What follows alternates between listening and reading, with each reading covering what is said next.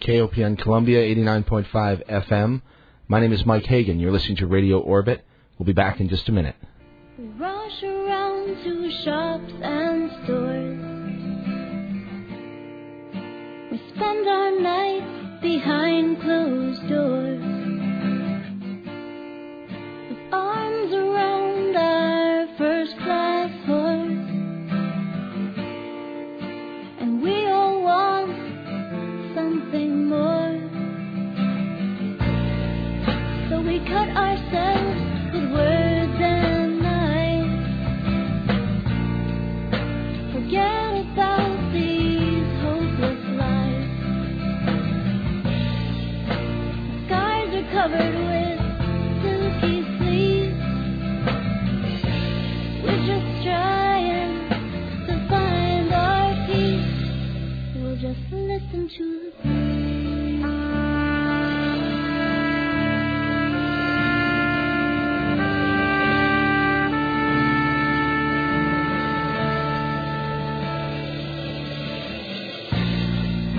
dewdrops from the morning sky.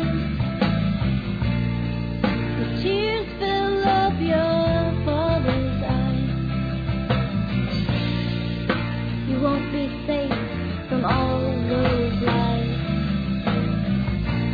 So you stand there while your baby cries. She cries over salty seas. She can't heal her death disease. So she gathers up her hands and knees. She's crying, won't somebody save me, please? We'll just listen to the breeze.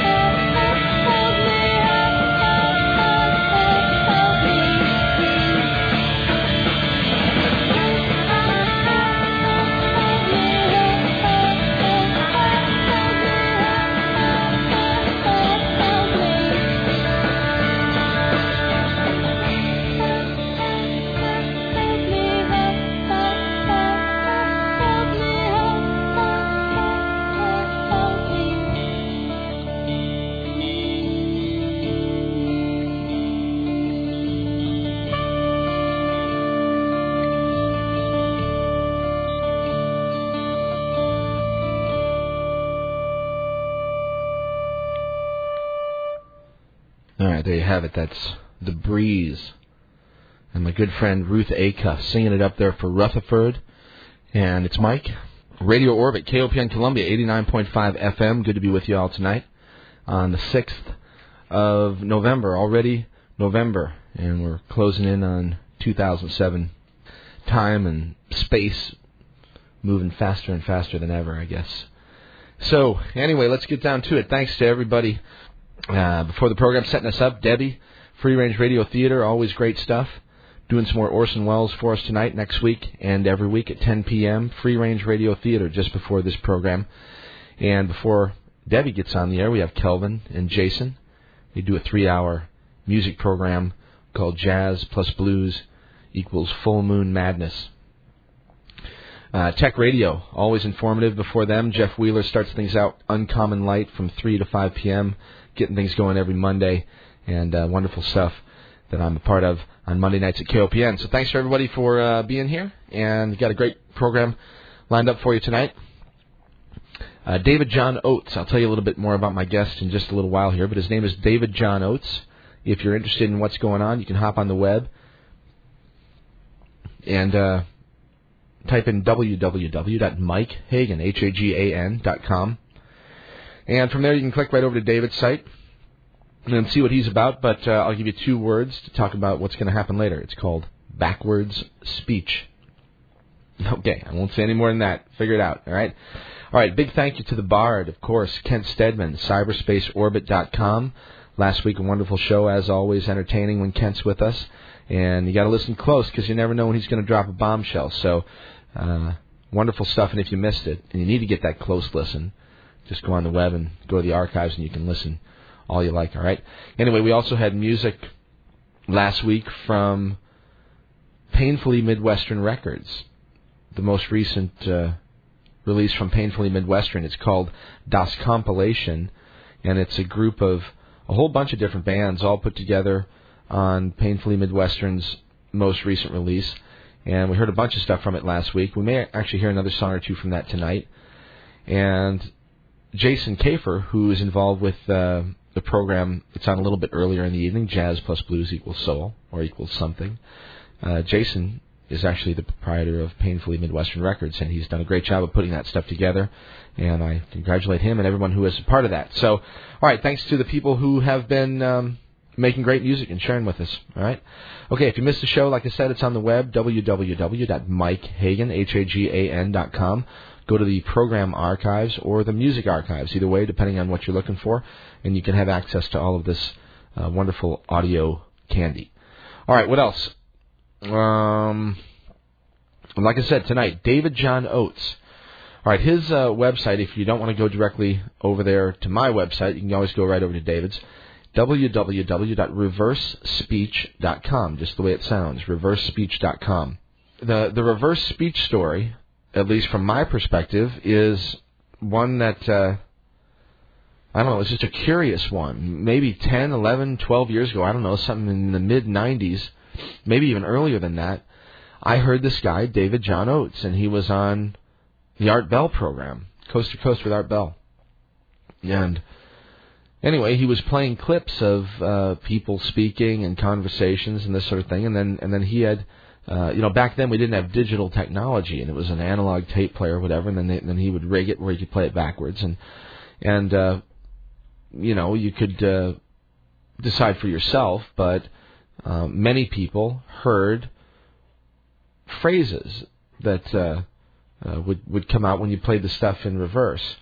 So anyway, 12 years passed, and a few weeks ago I sort of serendipitously ran across David John Oates again and asked him if he'd like to be on the program, and he said yeah, and this weekend this Monday worked out perfect. So anyway, that's what we're going to do. We're going to talk to David John Oates, and we're going to do reverse speech, and we're going to do some examples, and we'll have him tell us about what he thinks is the science behind it.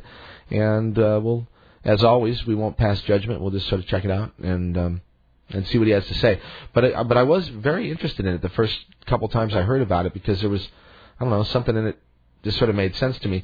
I think the general concept, and I probably shouldn't speak for David, we'll ask him obviously, but I think the general idea is something like this, that,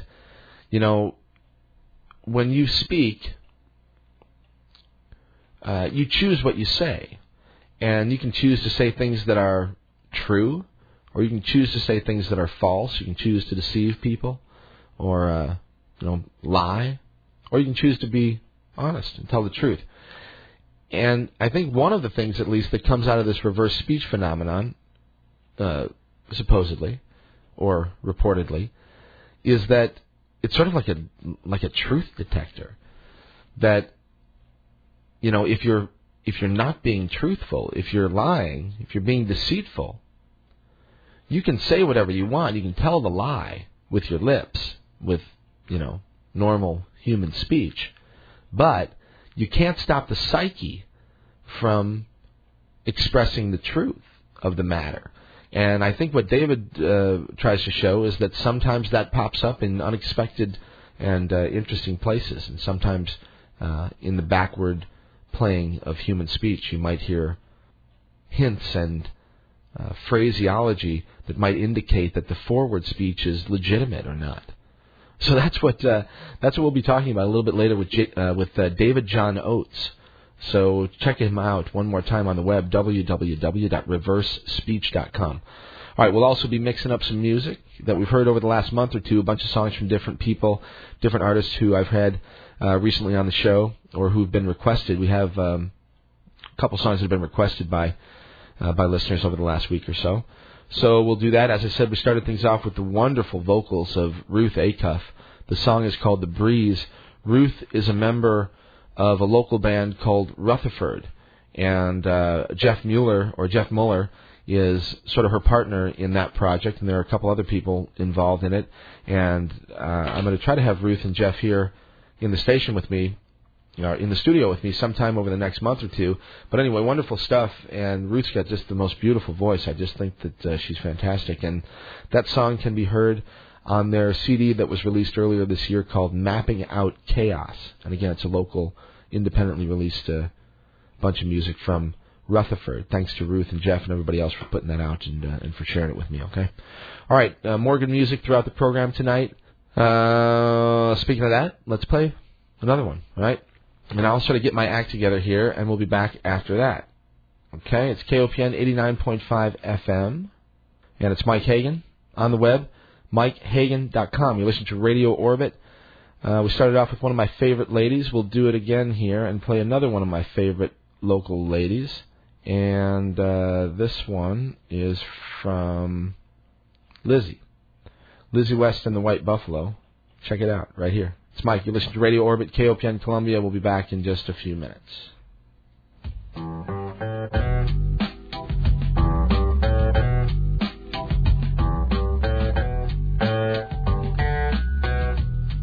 I think this one's sort of for the elections tomorrow, by the way.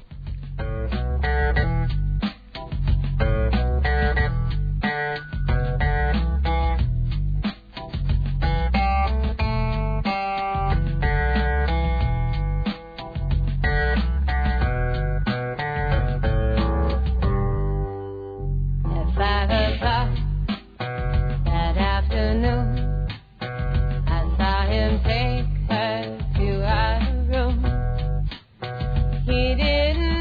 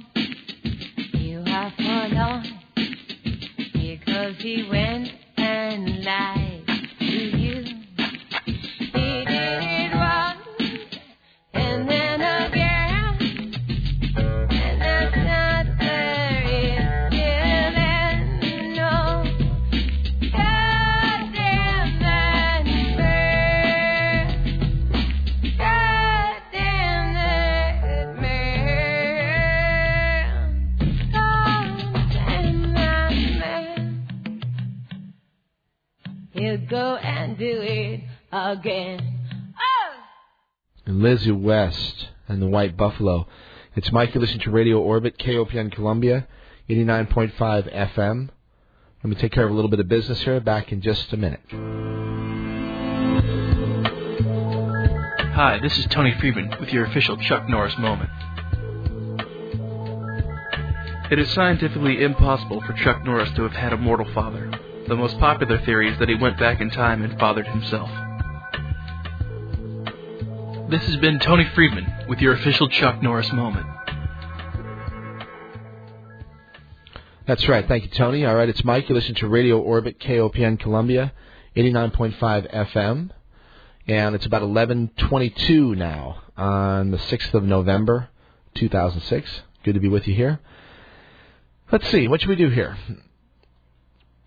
Well, first of all, hello to everybody listening over the web or listening over the traditional airwaves, live or otherwise. We are streaming live right now and every week via Cosmic Waves Radio Network on the web at www.cosmicwavesradio.com. Thanks to all the girls and guys over there for making it happen for us every Monday live on the web. And thanks also to Larry, the wonderful web wizard, as always. Doing great stuff. There's always something interesting for you on the website that Larry's got set up. So go on down there, www.mikehagan.com, and see what's happening, all right? Speaking of Larry, he's a pretty talented digital artist as well. He's talented at all kinds of things, but you should see some of the images he creates. He's done this great sort of play on the monolith concept from 2001: A Space Odyssey. If you've never seen that movie, you should. Of course, Arthur C. Clarke and Stanley Kubrick, who we've spoken about 2001: A Space Odyssey on the air at length with Jay Weidner, and talked about it quite a bit actually. And the monolith is this amazing image, if you've ever seen the movie. So anyway, Larry's done some great stuff with that. You can check that out on the web. And in fact, I think Kent's got one of his images up on his front page right now at cyberspaceorbit.com. If you're not familiar with Kent, Kent Stedmans, who I'm talking about, he was on the program last week. He's a friend of mine and someone who's on the program regularly. And he is the proprietor of a website called cyberspaceorbit.com. And we all sort of network out there, Anyway, he grabbed a piece of Larry's art. He's got it up on the front page of his site, and his site's outrageously cool. If you've never been over to his orbit, this is my orbit, but Kent's got his own. So, anyway, all right. Thanks to Larry for doing all that great stuff. All right, everybody else out there sending art and music, thank you. Awesome. Send more and more. We love it. And one more time, hats off to Larry for putting it all together on the web. Check it out. Let me know what you think. Just go over to MikeHagan.com, and you'll have access to everything that we're doing. And I hope you like it. A lot of work goes into it, and it's a labor of love, of course, though. Really cool stuff, and I hope you enjoy it as well, okay? So anyway, take a look-see and let us know what you think. The forum, of course, over there has been busy. There are some interesting topics that are discussed there all the time. And tonight, as always, we have a live chat room that's up and active. People in there peeking in and out to participate and converse with us as we move forward with the program. If you're interested in that and you're listening over the web, or if you're just listening over the radio, you can still get on the web and go into the chat room and post questions or comments up there. I'll peek in there every once in a while for exactly that sort of thing. And I encourage my guests as well as listeners, to join us in the chat and the forum. All right? Okay, my email address, if you want to get a hold of me, orbitradio, ORBITRADIO, orbitradio at AOL.com. www.mikehagan, MikeHagan.com. And let's talk a little bit about upcoming guests. I got some great stuff lined up for the rest of 2006.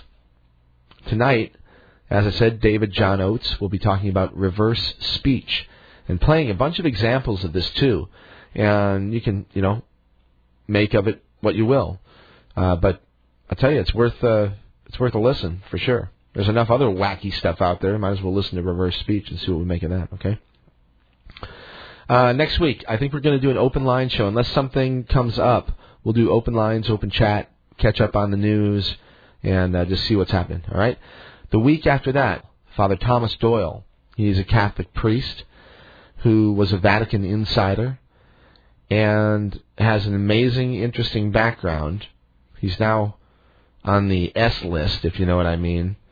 He's not a favorite of the Vatican these days, but the reason he's not a favorite is because he's speaking out about things that he's seen, things that he knows, things that he's tried to expose and to bring to light and to correct certain problems. So anyway, Father Tom Doyle will be on the program on the 20th of November. And you might just do a quick Google on Father Doyle, and it'll bring you a little bit more up to speed with what I'm talking about. I'll clarify as we move closer to that particular program. Anyway, the 27th, Professor Louis Greenberg, an amazing man who was friends and a scientific peer, actually did some editing and writing along with his friendship with Immanuel Velikovsky. And we'll speak with Professor Greenberg on the 27th of November. That is going to be outrageous. And I mean, I've been a huge enthusiast and a proponent, at least for the investigation, of the works of Velikovsky. And if you're not familiar with Immanuel Velikovsky, he was a psychologist, a psychiatrist, and a philosopher, and an archaeologist, and an historian. But he also had some really interesting ideas about cosmology and the way the world worked, the way the solar system worked, the way it was formed, and all this sort of stuff. And he was considered a complete heretic in his day, but he was a very, very smart and intuitive guy. And there are some people that recognize that, and Professor Greenberg is one of them, and we're going to get the inside scoop on Immanuel Velikovsky with Professor Louis Greenberg in just a few weeks, okay? All right, what else? December the 4th, I don't have anything lined up for the 4th of December. The 11th, we'll have Jack Cole. He's the executive director of LEAP. LEAP is an acronym, LEAP. It stands for Law Enforcement Against Prohibition. And we'll have a great conversation with Jack Cole about drugs and drug policy. Jay Weidner back on the program on the 18th of December, approaching the solstice on the 21st, of course, and the halfway point between the year 2000 and 2012, or at least the solstice on 2012. So we'll have Jay Weidner on the air with us on the 18th of December, talk about his film, 2012, The Odyssey. We'll talk about a new book that he has out about alchemy and film. Jay's amazing, and I'm really excited to talk with him again. I always love talking to Jay. All right, what else? Dale Pendell, that's still sort of pending. Jim Beard, my Lakota grandfather, will be on the program maybe on the 4th of December. That's what I'm shooting for with Jim. Stephen Buhner sometime soon. Wow, here's one for you. Sort of ties in with the Father Thomas Doyle show, but it hasn't been confirmed yet, but I'm in contact with former Nebraska Senator John DeCamp. And another quick Google will show you what that's all about, and you might include the words Franklin cover-up or something like that, if you want to know more about John DeCamp. But he's a former state senator from Nebraska, an attorney, a very powerful man in Nebraska at one time, and an amazingly courageous guy who's, well, again, I'll tell you more about John DeCamp as we move closer to that program. If you're interested in it, it's not hard to find out, okay? All right, let's see. I think we'll do something here. I'll read a little poem. I got a great little piece of poetry that was sent to me by one of the guys that participates in the forum. His name is Stephen, and goes by the name Hemp Penance on the forum. And I think I'll throw a little piece of music on here. Maybe something by my friend Eskimo. Yeah, like this.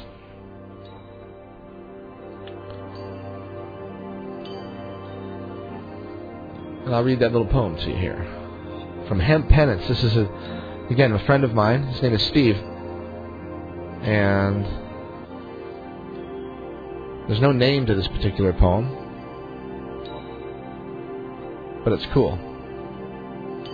These are points of which I wander, evolution's end, a thought to ponder. We take this task upon ourselves and ask ourselves, what is it we want the world to be? What do we want our kids to see?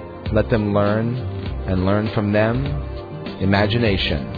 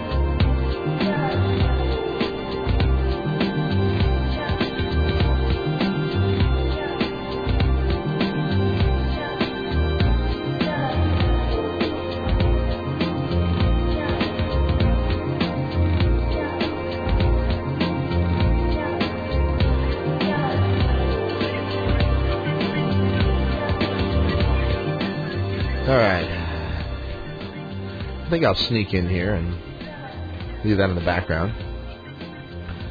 That's Eskimo, my friend Brendan Angelides from San Francisco these days. The song's called Rain 320. I think I'll just sort of jump into space weather here. I'll let Brendan finish things off in the background. All right, so before I get into the regular sort of orthodox space weather, I have to tell you about the Bizarro space weather. And if you hop on the web, you can see some imagery of what I'm going to tell you about right now. But on the 3rd of November, just a few days ago, at about 2 p.m. Universal Time, that's Greenwich Mean Time, so that's about 10 o'clock in the morning here, 8 o'clock in the morning here, we witnessed this phenomenon in the area of the sun that was recorded on the SOHO space satellite. And we've seen this a bunch of times in the past. We termed them solar torpedoes. What they are is apparently, well, some sort of a body. The orthodox description is that these are Kreutz comets, and that they are sun grazers, and every once in a while they come in and just actually penetrate into the solar field, into the sun itself, and that's all that is. But we've been witnessing this now for about, 8 years. I think the first one was in 1998 that we saw that was different than all of these other, that was different than the typical. And this was the same sort of story. And the reason that they're different, first of all, is the trajectory. The SOHO satellite, the solar observational and heliospheric observational satellite, is basically stationary with regard to its position toward the sun. So the sun is always in the same perspective with regard to that spacecraft. So when you're looking at an image of the sun from SOHO, you're always, north is north, south is south, west is actually east, because it's a mirror image. But other than that, everything is the same, always, right? So the interesting thing about these, what we have termed solar torpedoes, is they always come in from the same trajectory, either 5 o'clock or 7 o'clock, plus or minus. They come in from either the southeast or the southwest. And these particular, whatever they are, they seem to have a tremendous effect on the sun after they enter the corona or the heliosphere. So, same thing happened on the 3rd of November that we've seen 12 or 13, 15 times maybe in the last 8 years. And basically, something that looks like a bullet. It doesn't look like a comet to me. Anyway, it looks like, it has a distinct, whatever. All right? It looks like a torpedo to me. All right? So anyway, it goes into the sun, and then immediately afterwards, the sun goes into a huge outburst. Gigantic, full CME, full halo CME. Coronal mass ejection. That's what the CME stands for, coronal mass ejection. And a full halo coronal mass ejection is a big, gigantic event on the sun. And time again, we've seen these solar bullets, these torpedoes, come from either the 5 o'clock or the 7 o'clock direction. Again, this is from imagery that we have from the SOHO satellite, from the SOHO spacecraft. And, man, these things enter the sun's space, and boom, you have these huge, huge outbursts. And neither Kent nor I buy into the Kreutz theory. There are plenty of people that do, and you can, decide that for yourself. As always, you can go look up Kreutz comets or Kreutz theory. But there's a very possible explanation in another trajectory that we might be witnessing something like a plasma or electric exchange between the sun and its planets, or maybe it's binary. Walter Cruttenden talks about, the sun having a binary partner. So anyway, there's electromagnetic stuff that's being discounted that's possibly involved in this phenomenon as well. But anyway, these solar torpedoes, go to Kent's site or go to my site and go over to the forum, and you can see we're talking about it over there. But anyway, go look at it. And if you're not convinced by the one you see, go look at the historical ones, because they happen again and again and again, and they're not random, these particular ones. At least that's the way it seems to me. All right, what else? Speaking of the sun, there's a sunspot that just sort of peeked its way around the eastern limb, and it is erupting and throwing big giant clouds of magnetic gas up above the surface of the sun. Not long ago, there was a big explosion that produced a giant shortwave radio burst. You know, it's interesting. You get all the different frequencies and wavelengths in the spectrum. But anyway, for people that were listening on shortwave, they said it was just like a freight train. And what else is happening? On the 8th of November, in a couple days, Mercury is going to transit the sun, crossing from one side of our star to the other. It'll take about 5 hours to do that, and we'll be able to see it from the northern hemisphere here. And interestingly, the sunspot that I'm talking about just a moment ago might pass right by Mercury as it passes over the surface of the sun. So, if you're a sky watcher, it's a good opportunity for great photography, probably. Okay? This sunspot area is called 921, by the way, designated sunspot 921. It's still relatively active. It's sort of decaying, but certainly still harbors energy for some large flares. So we'll keep our eye on that, and interestingly enough, Mercury might be zipping right by as that sunspot moves in the opposite direction across the surface of the sun. All right, what else? November 6th through the 10th, the workshop on dissecting the Milky Way. There you go. Nice. Got to cut everything up. We always have the same types of metaphors. Dissecting the Milky Way. Atom smashers. Big bangs. Everything's about, explosions and destruction. Anyway, November 7th, the 10th anniversary of the Mars Global Surveyor launch. Believe it or not, it's been 10 years since the MGS mission took off. Also, the 40th anniversary of Lunar Orbiter 2, 1966, on the same day, November 7th. November 8th, as I said, Mercury transits the Sun. November 8th is also Edmund Halley's 350th birthday. If he were still alive, he'd be 350 years old. Edmund Halley, of course, was an English astronomer who calculated the orbit of the comet that we now call Halley's Comet. And he was actually a supporter of Newton, and Sir Isaac Newton, that is, of course. And anyway, lots of great stories in the histories of these people. And certainly Edmund Halley, no different. What else do we have going on here? Speaking of 40th anniversaries, 1966, November 11th, Gemini 12. That was Jim Lovell and Buzz Aldrin. Before the infamous Apollo 13, Jim Lovell. Same guy, different mission. What else? A bunch of asteroids and comets zipping by, as always. 25th anniversary of the Space Shuttle Columbia launch on November 12th. That was in 1981, of course. Seth Nicholson, another interesting astronomer, would be 115 years old today. He was born in 1891, if he were still alive. Went to Drake University. Did a lot of work at Mount Wilson. Okay. All right, I think that's about it for space weather, okay? We're going to take a short break here. I'll come back, and we'll talk a little bit about some things that are in the news.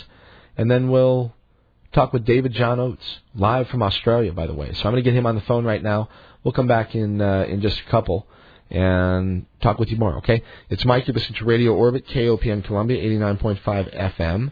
And if you want to get a leg up, hop on the web and go over to Mike Hagan, HAGAN.com, and you can find out a little bit about me, a little bit about my guest tonight, David John Oates. All right, as I said, I'm interested in lots of this new music that's come out, and Jason turned me on to it, but here's one from Sherelle C. Limes. I played it last week. I'm going to play it again. It's called A Toast to the Month of July. I like it. Back in just a minute. This is Mike. You're listening to Radio Orbit. It's KOPN Columbia. You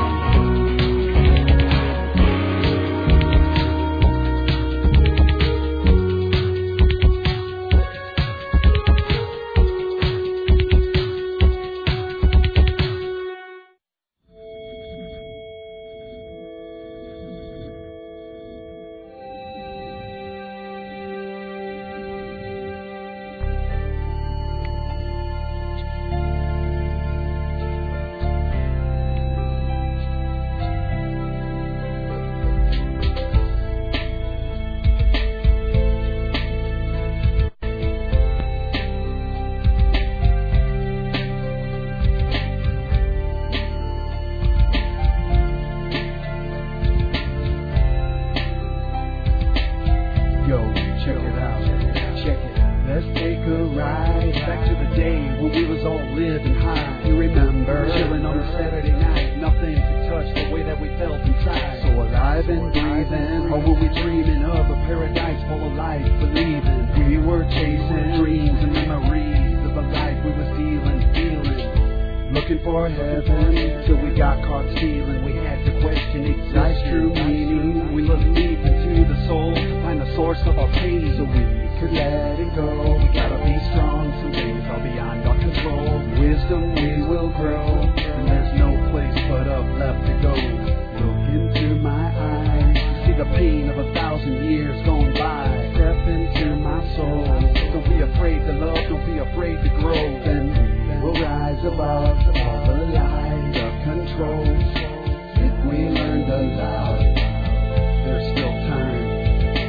If people just quit believing the lies, we can change this world in a blink of an eye. We don't have to die when we can all decide to stand up and stop this genocide. We don't have to fight, just walk away from the lie, and the walls come tumbling down all around this elite crowd when we lift the shroud and expose these bloodlines. A choice for every man alive. Let him who has a voice speak now, or forever stay a slave to this game. I know that you don't like me. I said it before and I'll say it again. Life is the truth that you live, so help us stop the suffering. Let's end this slavery. Look into my eyes to see the pain of 1,000 years gone by. Step into my soul. Don't be afraid to love. Don't be afraid to grow. We'll rise above all the lies of control when we learn to love. Look into my eyes to see the pain of 1,000 years gone by. Step into my soul. Don't be afraid to love. Don't be afraid to grow. And we will rise above all the lies of control when we learn to love. There's still time.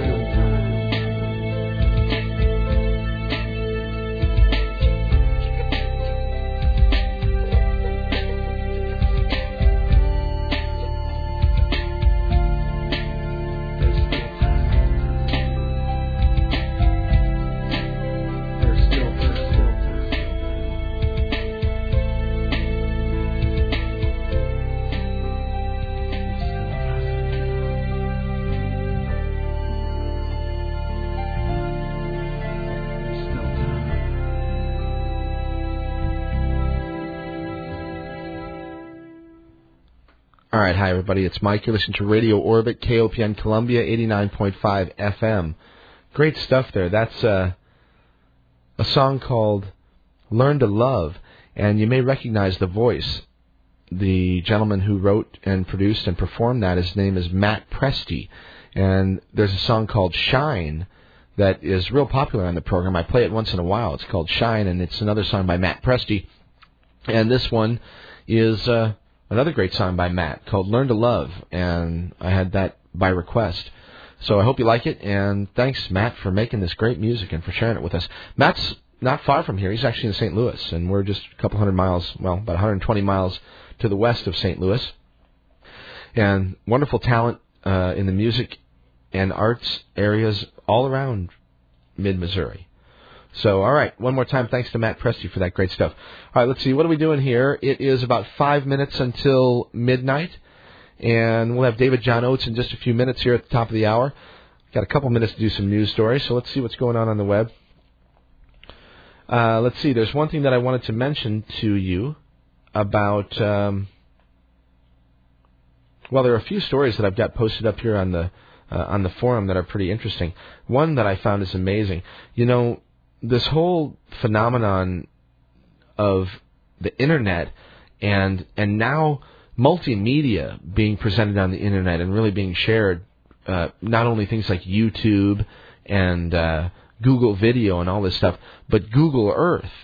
You know, I don't know if you're familiar with Google Earth, but it's basically a mapping software, and it's pretty slick, though, and you can sort of buzz around the planet and take a look at pretty much whatever you want. And, you know, you can get reasonable resolution, you know, up to, I don't know, maybe 100 meters or something like that on the ground. You know, it makes you wonder what the what the really good stuff is capable of doing.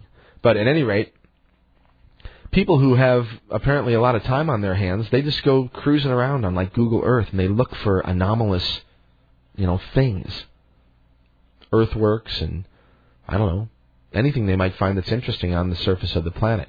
Well, I came across somebody who found this amazing, it looks like an earthwork to me, but whether it's an earthwork or whether it's a natural formation, it's up in Alberta, Canada, and it is a huge set of mountains or large hills that look like the face of an Aboriginal Canadian, an indigenous North American. It looks, it's amazing, and you can find it on more than just one of these tools. TerraServer does the same thing. There are a couple other ones. But anyway, I checked it out to make sure it wasn't a Photoshop deal, and it wasn't. Anyway, it's this amazing image that shows up on the landscape in Alberta, in Canada, and you can check it out yourself in Google Maps. There's they give you the coordinates or whatever, or just go to my website and hop on the forum and go over there and look for the thread that says huge Aboriginal earthwork in Alberta, Canada. Anyway, lots of people talking about it, and I just think it's amazing, especially with my own interest in and background in the Native American traditions. So anyway, wonderful stuff happening. I say, the ancestors are speaking. Well, they're always speaking, but they're starting to speak loud. That's what I think, at least. Let's see, what else? Octopus. Here's a wonderful story. Octopus, genius of the deep. This is from The Independent in London. Author William Burroughs saw the octopus as a highly emotional creature, liable to change red with lust or pale green with fear. But in British laboratories, cephalopods are regarded as a species so unsophisticated they are denied even basic legal protection. Not only can a cephalopod be experimented upon live, their vivisection does not require a license. As a result, there is no record of how many are being used in lab tests or what they are being used for. But compelling new evidence about their abilities means that may be about to change. New research has shown that octopi and their cousins, the squid and cuttlefish, are far more intelligent than previously thought. They can experience suffering and are capable of complex thought, even to the extent of using tools. Now, the article goes on, but I'll add my own commentary here for a second. The octopi are amazing creatures. And anybody who's interested in evolutionary biology would know about the visual capacity of the octopus or the cephalopod. Up until, the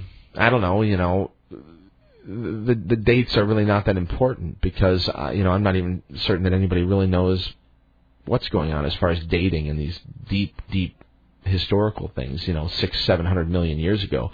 But the cephalopods and the human genetic tree, or the branch of the tree, we split off some 600-800 million years ago, supposedly. A long time ago, for sure. But our eyes didn't. Our eyes, they call it coevolution. And our eyes evolved in a very similar fashion. The cephalopod's eye is almost indistinguishable from a human eye in the laboratory if you see it outside of its context, you know what I mean?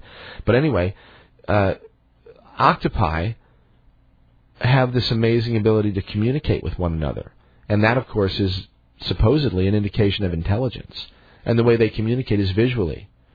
We thought for a long, long time that octopi were changing their shape and their color and the surface features of their body. They're soft-bodied creatures. They can morph and change, and not only can they change their shape, they can also change the surface features of their skin. They can make it bumpy or smooth, and change the colors of individual cells. They have what are called chromatophores, that are cells that can change color. And we naively thought for a long, long time that they were doing this only to escape predators and for camouflage. But it's not. It's a visual language. They actually wear their language on the surface of their bodies. They communicate with one another this way. And it's a sophisticated freaking way to communicate. Way more sophisticated than ours, probably. I mean, they live in they live in an extremely visually dense environment. And anyway, the octopi are brilliant creatures, and they're beautiful too, and I'm glad to see that people are starting to recognize that finally. As with all creatures. As with all creatures. And plants too, you know. All right, it's Mike off the soapbox for a minute.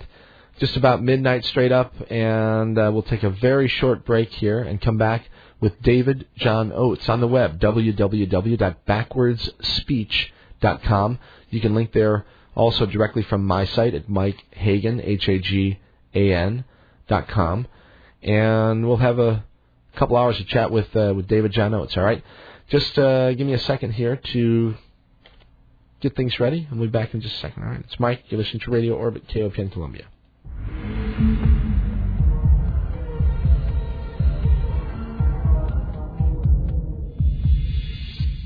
You're listening to Radio Orbit with Mike Hagan on KOPN 89.5 FM.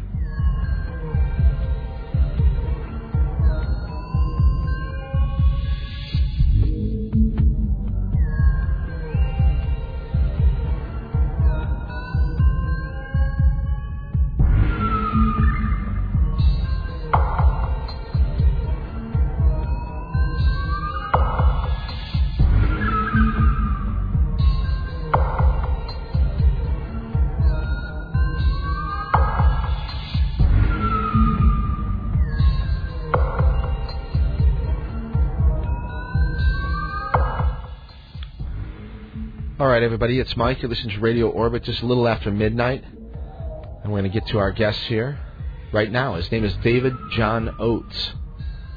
He's the founder and developer of Reverse Speech Technologies. And he was the first person to ever document speech reversals in human speech back in 1983.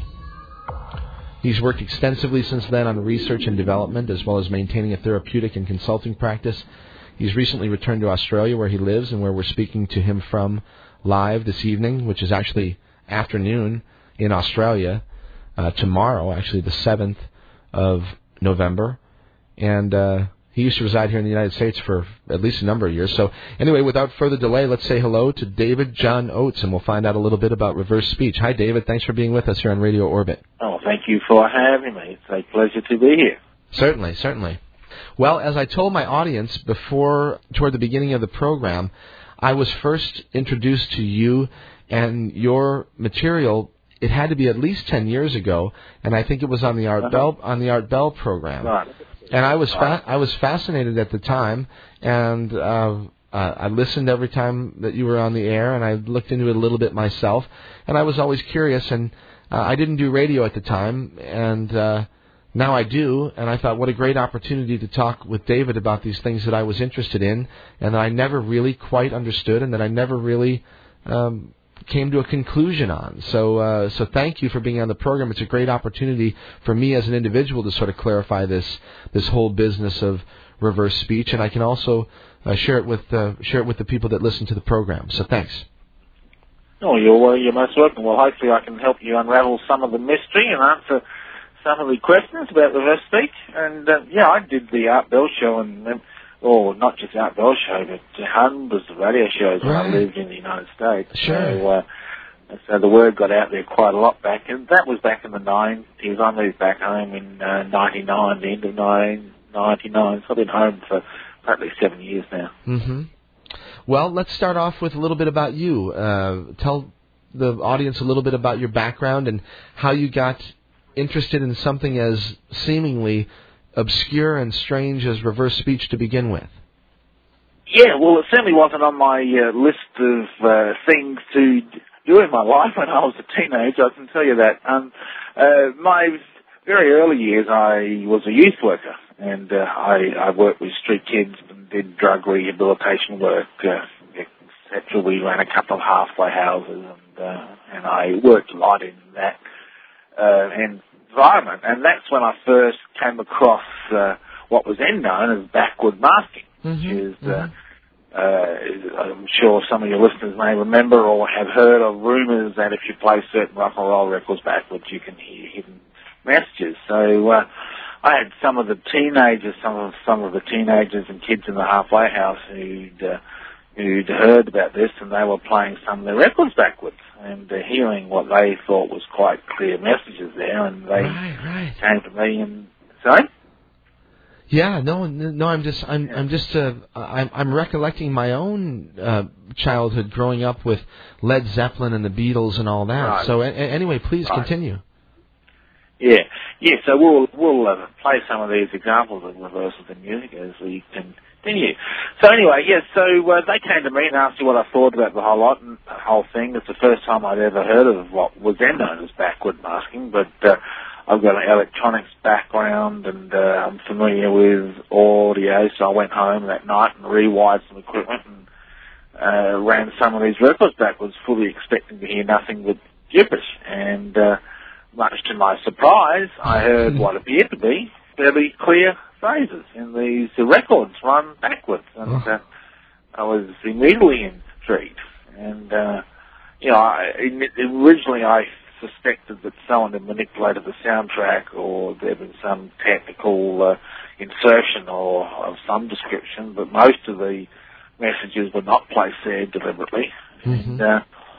And so that's how I got started in the whole thing. And I spent several months just looking at music. It never occurred to me that it would appear in normal speech. And I found it in speech quite by accident one day. And then that put my research into a whole new direction altogether when I started researching speech. So that's how I got started. All right. Let me ask you, since it began with music, let me ask you a question about music.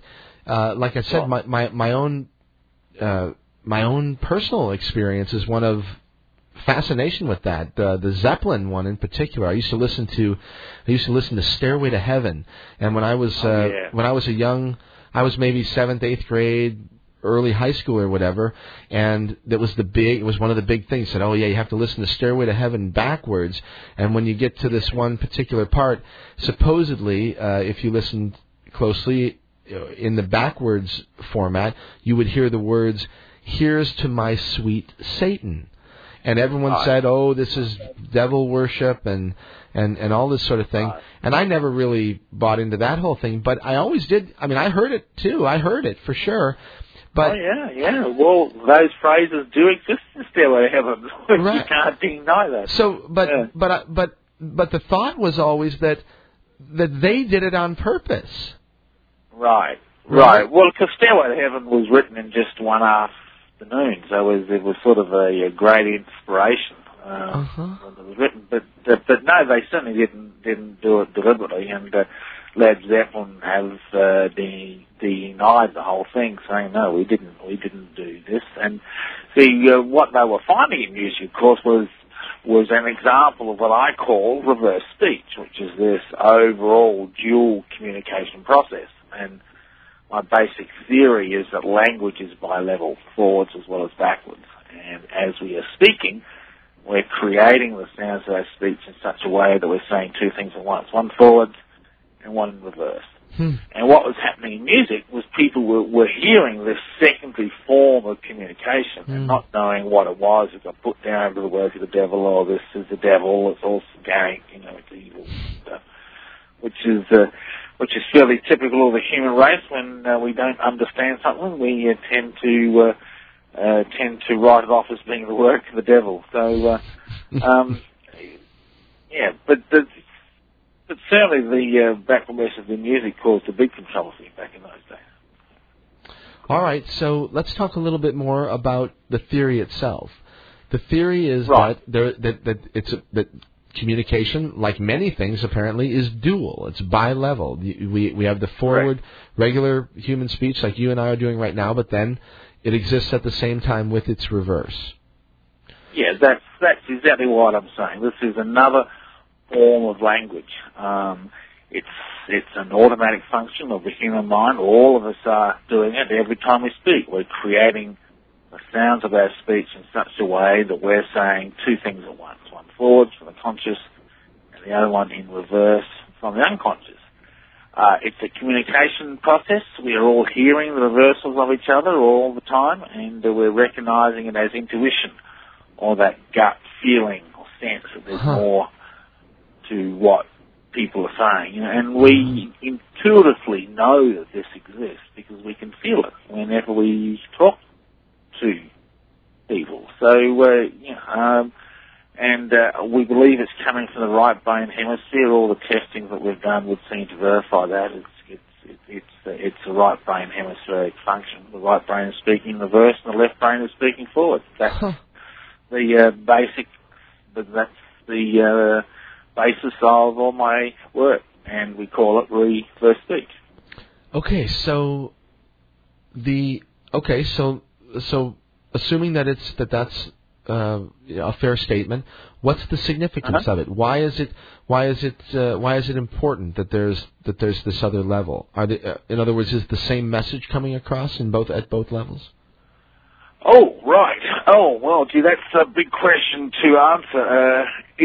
Why is it important? Well, I guess to answer that question, we need to look at some of the applications of reverse speech and what it can be used for. Essentially, what we're hearing in reverse is the true thoughts of the individual, what they are thinking and feeling at the time of speaking. So, both on a conscious as well as an unconscious level. This is coming from both conscious as well as the unconscious mind. And so, essentially, any area where someone is talking and we're wanting to know what the truth of a situation is or extra information, then reverse speech can be used. It's already been used by police in investigative work. Is that right? Sorry? That's right, really, huh? Yeah. Well, when I lived in Dallas, I did some cases with the Dallas State Police. It's being used by the Oregon Police Department now.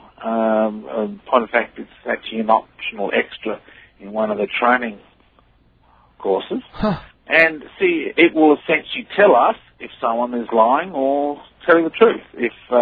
If you have a suspect for a crime and he's actually committed the crime, and he's talking to the officers and he's denying it, saying, no, I didn't do this, I was nowhere near the place, or versus they come out and say, yes, I did it, and this is how I did it. So it can be a direct access into actual human thought processes. I use it a lot in therapy. That's where I use it the most. I've got a therapeutic practice, and the clients will come to me, and I'll tape them, and then I'll reverse the tape, and often in that tape recording we can get some precise reasons and causes for whatever behavioural problems or issues that they're running, and we can get a good snapshot into what's going on. Very interesting. So the idea is basically that human speech, when I'm speaking to you or anybody is speaking to anyone in conscious, typical, normal speech, we can decide what we're going to say. We can decide if we're going to be truthful or if we're going to be deceptive or whatever. But you're saying that that the psyche knows one way or the other and doesn't care, and in the reverse way, regardless of what's being said in normal forward speech, somehow there will be hints or intimations of what's really motivating the person or what the intention of the person really is, whether they're telling the truth or not. Right, that's exactly what I'm saying. And we can get a look into the real motives. Here, why don't I play a simple example that illustrates this? Okay? It's a really good example to start off with. This is an example of John Edwards. He was the running mate with John Kerry. In the last presidential elections. Right, we got elections. We got elections tomorrow here in the States, by the way. Yes, I know. I've been watching it on the news. Be very curious to see what happens there. But anyway, here's John Edwards, and he's having a go at George Bush for negative campaign attack. So let's run this forward. Well, what did we say? Relentless negative attacks against John. So in the weeks ahead, we know what's coming, don't we? More negative attacks. Aren't you sick of it? Okay, so that's just a very typical clip of politicians speaking. Right. Now, when he says more negative attacks, I'm going to run that precise section backwards. I'm going to run it at 3 different speeds and see if you can hear him saying, I'd do it again. And now this is straight backwards. So here we go. I'd do it again. Do it again. And again. Do it again. What he's saying is, I am also going to have negative campaign attacks. I've done it in the past, and I will do it again. And let me reverse the whole track, and you'll hear a little bit of gibberish. It's a very clear phrase. I do it again, amongst gibberish, then back to gibberish once again. If I could stop. Do it again. No. And you can hear the I do it again amongst the gibberish quite clearly and plainly. And so that's a taste of reverse speech. That's where we are getting an insight into John Edwards' unconscious, and we can tell from that negative campaign attacks is something that he's done in the past, and something that he will do again. So while he's having a go at George Bush, we're hearing this extra message in the background. And of course, that's the way politics works, basically. Basically. So there's no surprise. In other words, it's interesting that, I mean, it's something that you would sort of expect almost. Yeah, right, right. And now that's an example of a politician who's lying. Now let's look at the other side of the coin. This is an example of a politician who's telling the truth. And this is Bob Dole, who's resigning from the U.S. Senate. I'm sorry, that didn't play. Let's try it again. And again, you do not lay claim to the office you hold. It lays claim to you. Your obligation is to bring to it the gifts you can of labor and honesty, and then to depart with grace. So speak with great passion there, and we play this in reverse, and he says, it's an honour. It's an honour. Wow. It's an honour. And again. It's an honour. So there is a example of someone being honest. It was an honour to serve in the Senate. Yeah, that one's a snatch. That's a very, very clear one there. Oh yeah, that's a great example of reverse speech. And it's a snapshot into the speaker's mind. Yeah. What are their motives? What is the truth? And a whole bunch of other stuff you can find. Okay, so all right, so let me ask you something then. It seems so. It's not necessarily lengthy. In other words, I could be babbling on and on about this, that, or the other thing, but within the babbling, there'll be one, or I don't know, maybe one, maybe more, but maybe short snippets that just sort of, like you say, give a snapshot of the psyche of the person that's making the forward speech. Right, yeah, it's not constant in reverse, and they're little short, sharp phrases that are happening on average about once every 15 seconds, on average.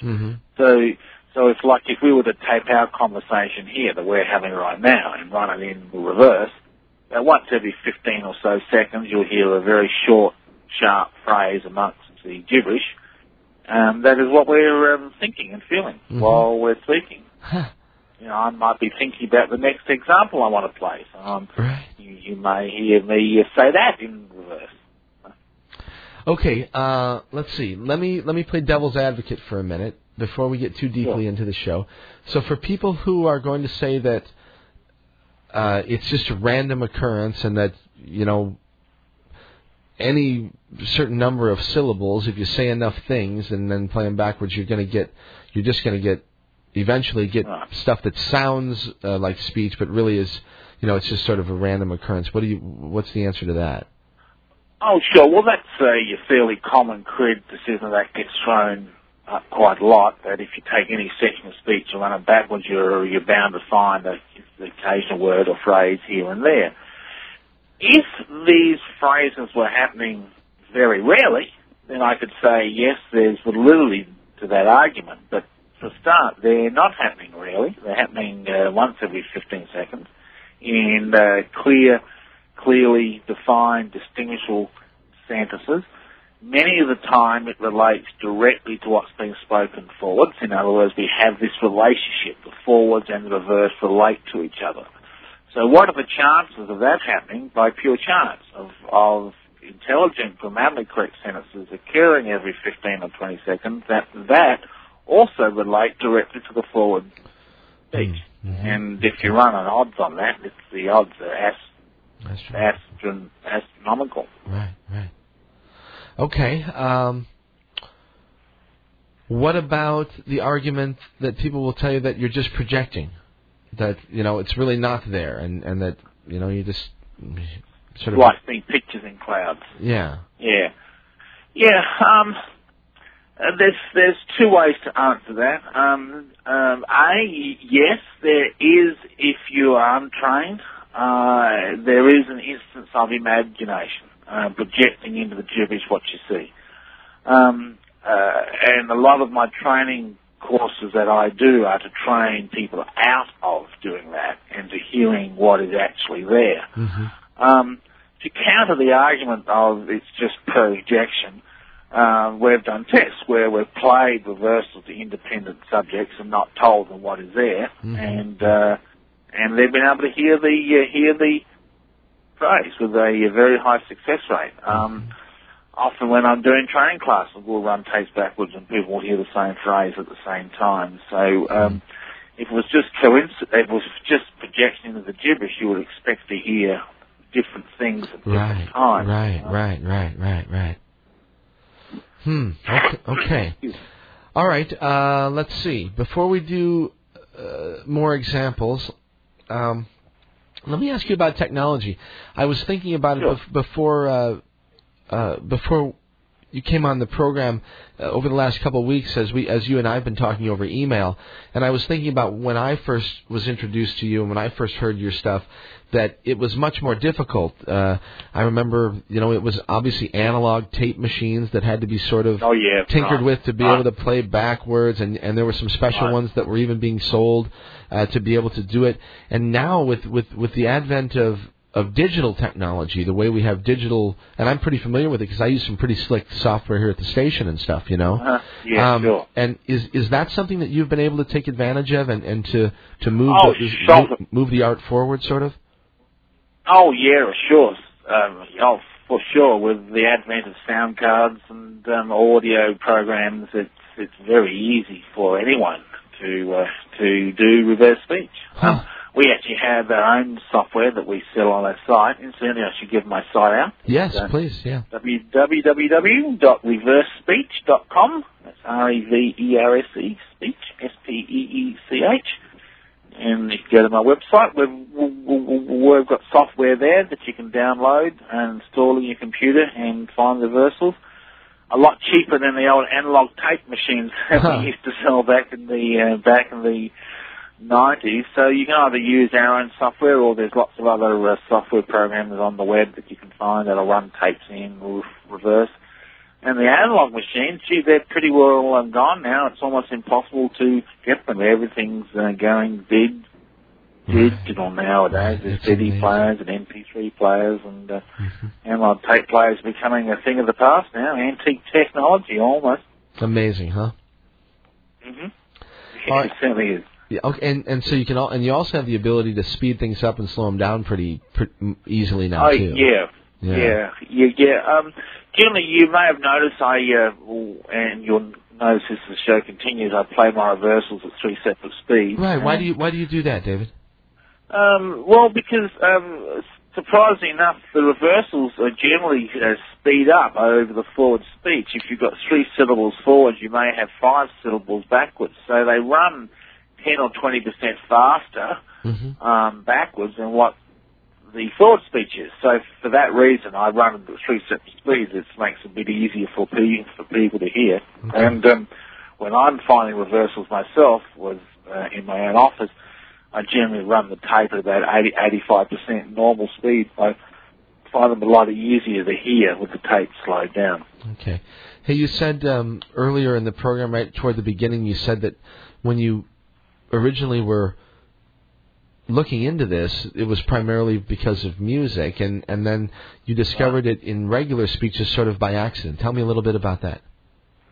Oh yeah, sure. Well, I was looking for some music from the 1920s and 1930s. I was looking for some really old music to see whether I could still find it in the music dating back that far. And so I went down to my local record shop and I bought a tape that was a compilation of famous radio broadcasts, and they had some of the very early songs.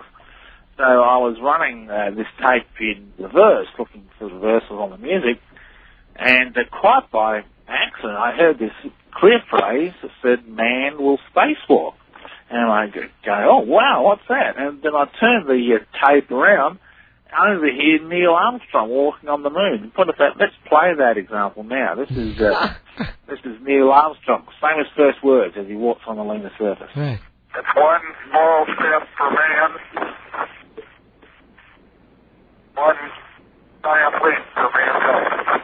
And we run this in reverse, and he says, "Man will spacewalk." Man will spacewalk. And again. Man will spacewalk. Can you hear that there? And once more. Man will spacewalk. So that was actually the very first example of a backwards message in normal human speech that I ever found. And I was stunned to hear that. It never occurred to me that it would occur in speech. You know, I don't know why I never thought about it. No one else seems to have thought about it either. Right. And so David, consequently, your ear was already sort of tuned because you were already listening for this sort of thing in music. But so that's maybe for people who think, well, how do you pick it up? You were already listening for this sort of thing, and then you picked it up and didn't even know it was in right. Yeah. Well, plus the fact, too, I'm a ham radio operator, so that helps as well. My ear's been tuned to hearing faint Morse code signals or sideband signals on the radio airway. So I'm tuned to that anyway. So so my ears were automatically tuned. Amazing. So so I found that example on Neil Armstrong, and then about 10 minutes later, I found another example in normal human speech, and that's this example, a live commentary of JFK's assassination in Dallas, Texas. So let's just play this clip forward. Just a moment, please. Something has happened in the motorcade. Stand by, please. Parkland Hospital, there has been a shooting. Parkland Hospital has been advised to stand by for a severe gunshot wound. Now, right where he says this forward, Parkland Hospital, there has been a shooting. I heard this clear message that says he's shot bad, hold it, try and look up. Those three sentences all strung together. Here we go. He's shot bad, hold it, all up. And again. He's shot bad, hold it, all up. Can you hear that phrase there? I certainly can hear he's shot in the head. Yeah, so when I heard that, I'm going, wow, this is amazing. Here we've got two in a row, one on Neil Armstrong and the one on the live commentary of JFK assassination. I really became quite intrigued at that stage and just stopped looking at the music and began looking at normal human speech. And started to find this stuff everywhere, all throughout speech. I was just stunned, and my initial thoughts was, well, if something this significant, there's got to be other research being done. So I went and researched my local library and linguistics and psychology books, and couldn't find any reference to this phenomenon anywhere. And it became fairly obvious to me after a few months that this was something totally and completely new that no one had discovered or come across before. Well, it is very interesting, and I've had a couple of things that have sort of come to mind in the last couple of minutes, but I want to hold on to those, and let's take a short break here, okay? We're at the bottom of the hour. We'll come back and we'll talk a little bit more about this stuff, and I've got some questions for you, and we'll listen to some more examples, and I'll peek in on the chat room, and we'll see if anybody out there listening has got questions for us. But interesting stuff, David, so stick around just a minute, okay? Okay, all right. All right, everybody. We're listening to Radio Orbit. My name is Mike Hagan. My guest tonight, David John Oates. We're speaking with him live from his home in Australia. And he's the pioneer and developer of reverse speech. And you can find out information about David on the web at reversespeech.com, REVERSE, speech.com. And you can also link there directly from my site at mikehagan.com. Anyway, wild stuff, and we'll come back and get a little bit further into it with David, okay? All right, in the meantime, let's listen to a piece of music here from, how about Mantuan Bard? This is a song called Nidor, written in honor of Marco Rodin. Back in just a minute, it's Mike. You're listening to Radio Orbit. It's KOPN Columbia, 89.5 FM.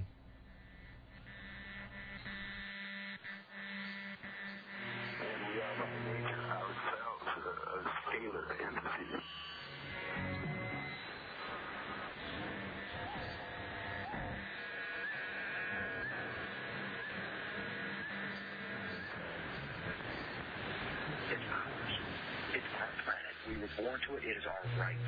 And it has to be taken back from those who want control. Craving chicken. Straight up midnight. It's Radio Orbit. Yeah, look at what music does to people.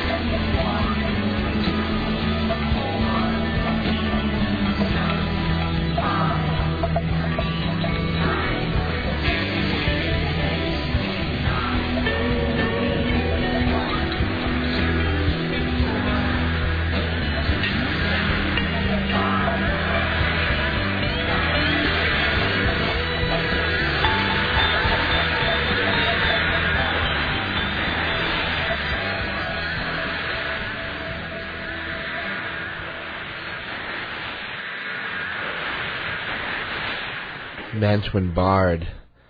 That's Nidor. It's Mike. You're listening to Radio Orbit, KOPN Columbia, 89.5 FM.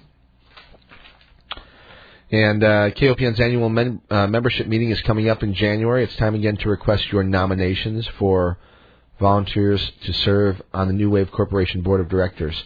If you know anyone with a strong interest in community radio, public service, and or fundraising, organizational or promotional skills, please encourage them to submit their name. You can call KOPN in the business office at 874-1139 for more information, okay? All right, it's Mike. You're listening to Radio Orbit. My guest tonight, David John Oates. We're on the line with David from Australia and the wonderful and interesting topic of reverse speech. You can find information on the web about David at reversespeech.com, just the way it sounds, okay? And you can also link there from my site, and this program, of course, will be archived up on the web as soon as it's finished up here. Get it up there sometime tomorrow. And we'll let people download it and check it out and share it with their friends, okay? All right, so back to it. David, hi. Hi. Still here? Yep, still here. Thanks for sticking around. You're most welcome. All right, so where do you want to move to now? I can go to so many different directions. Okay, well, I have a question. First of all, it may seem like a little bit of a left turn, but I have a little. I know enough about the occult to be dangerous, but not enough to be intelligent about it. But I know that there are certain practices, incantations, and certain practices that involve speaking words backwards. Right. And I wonder if you've ever looked. Maybe you could expand on that a little bit. Obviously, you're familiar with it.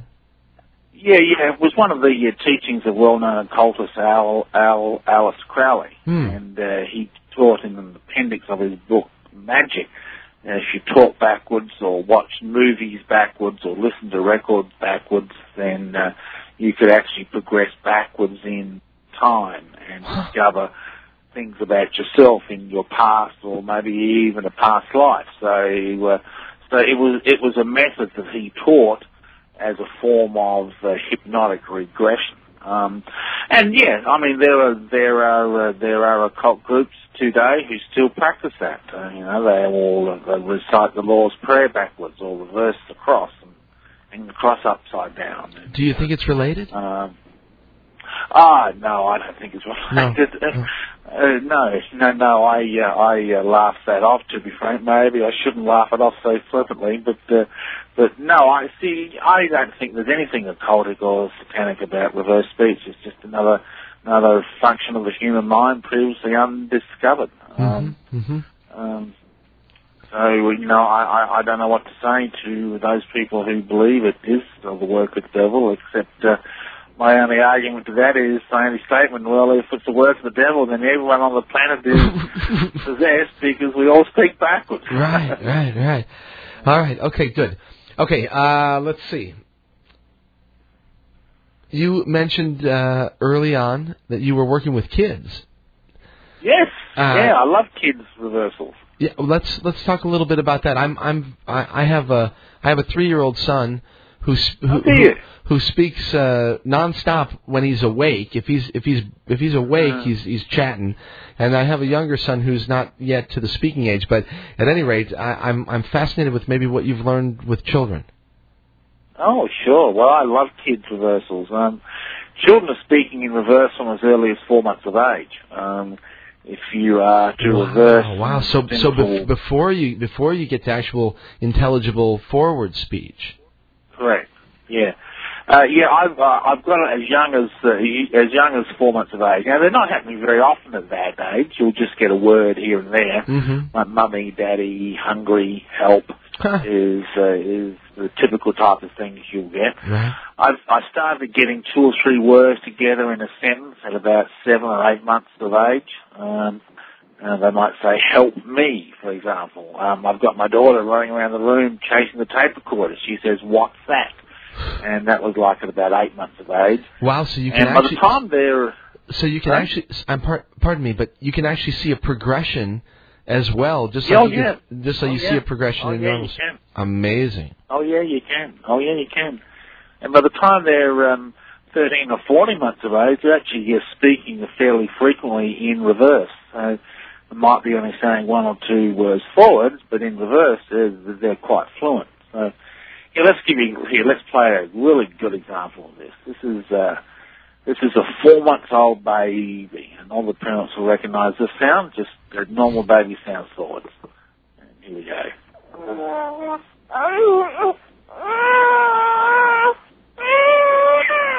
And you run this in reverse, you'll hear the gibberish, and it's very clear hello right at the very end. You hear that there? Yeah. Yeah, here, I'll play it again. Yeah, do it again. Here's the whole lot backward and the hello right at the end.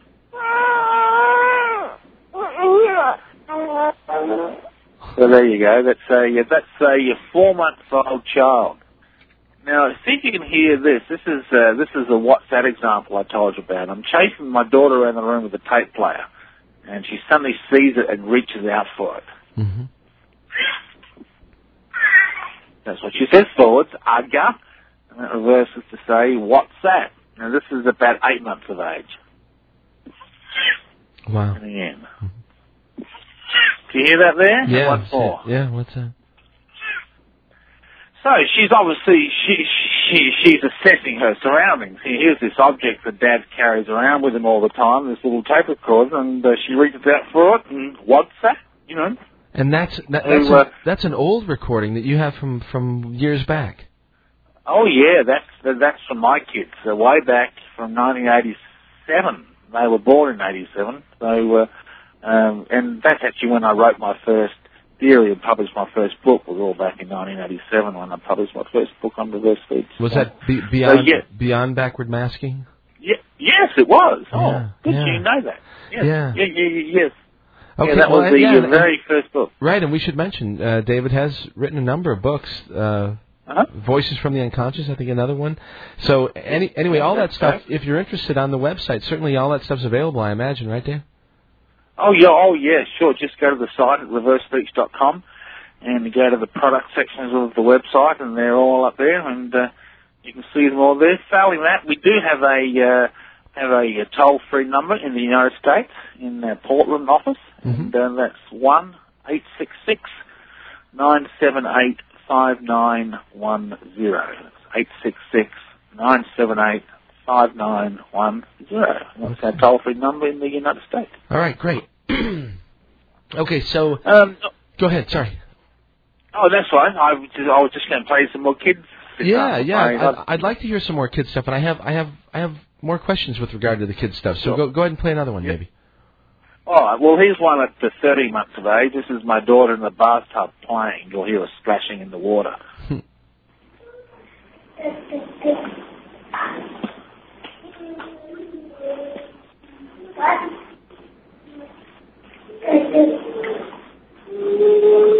Now, she was actually trying to pick up a cup, and she couldn't pick it up, and she reaches out to me for help. And when she reaches out to me, she says backwards, David, help me. Let's see if you can hear this.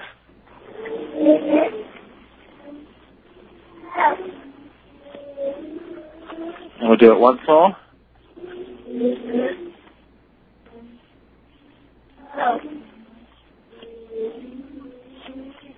There you go. So you can hear that. Yeah, I think at the first speed I heard it better. I certainly heard David help.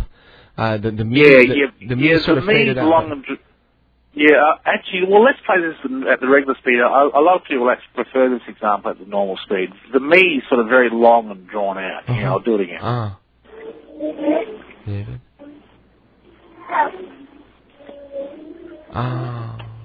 There you go. So it's like me. Yeah. And that's sort of the way kids do stuff too, actually. You know. Oh yeah, it is. It's really absolutely funny. It is. Uh-huh. Oh, that is amazing. All right, so let me ask you a question about. Okay, we've talked about the theory behind it a little bit, and we know that one of the things that it can be used for is truth telling. Oh, sure. Or the determination, I guess, of that sort of thing. So with regard to children, have you done any work or have you made any observations, like, for example, when at what point children start to be deceptive? Because up to a certain point, they're probably being straight.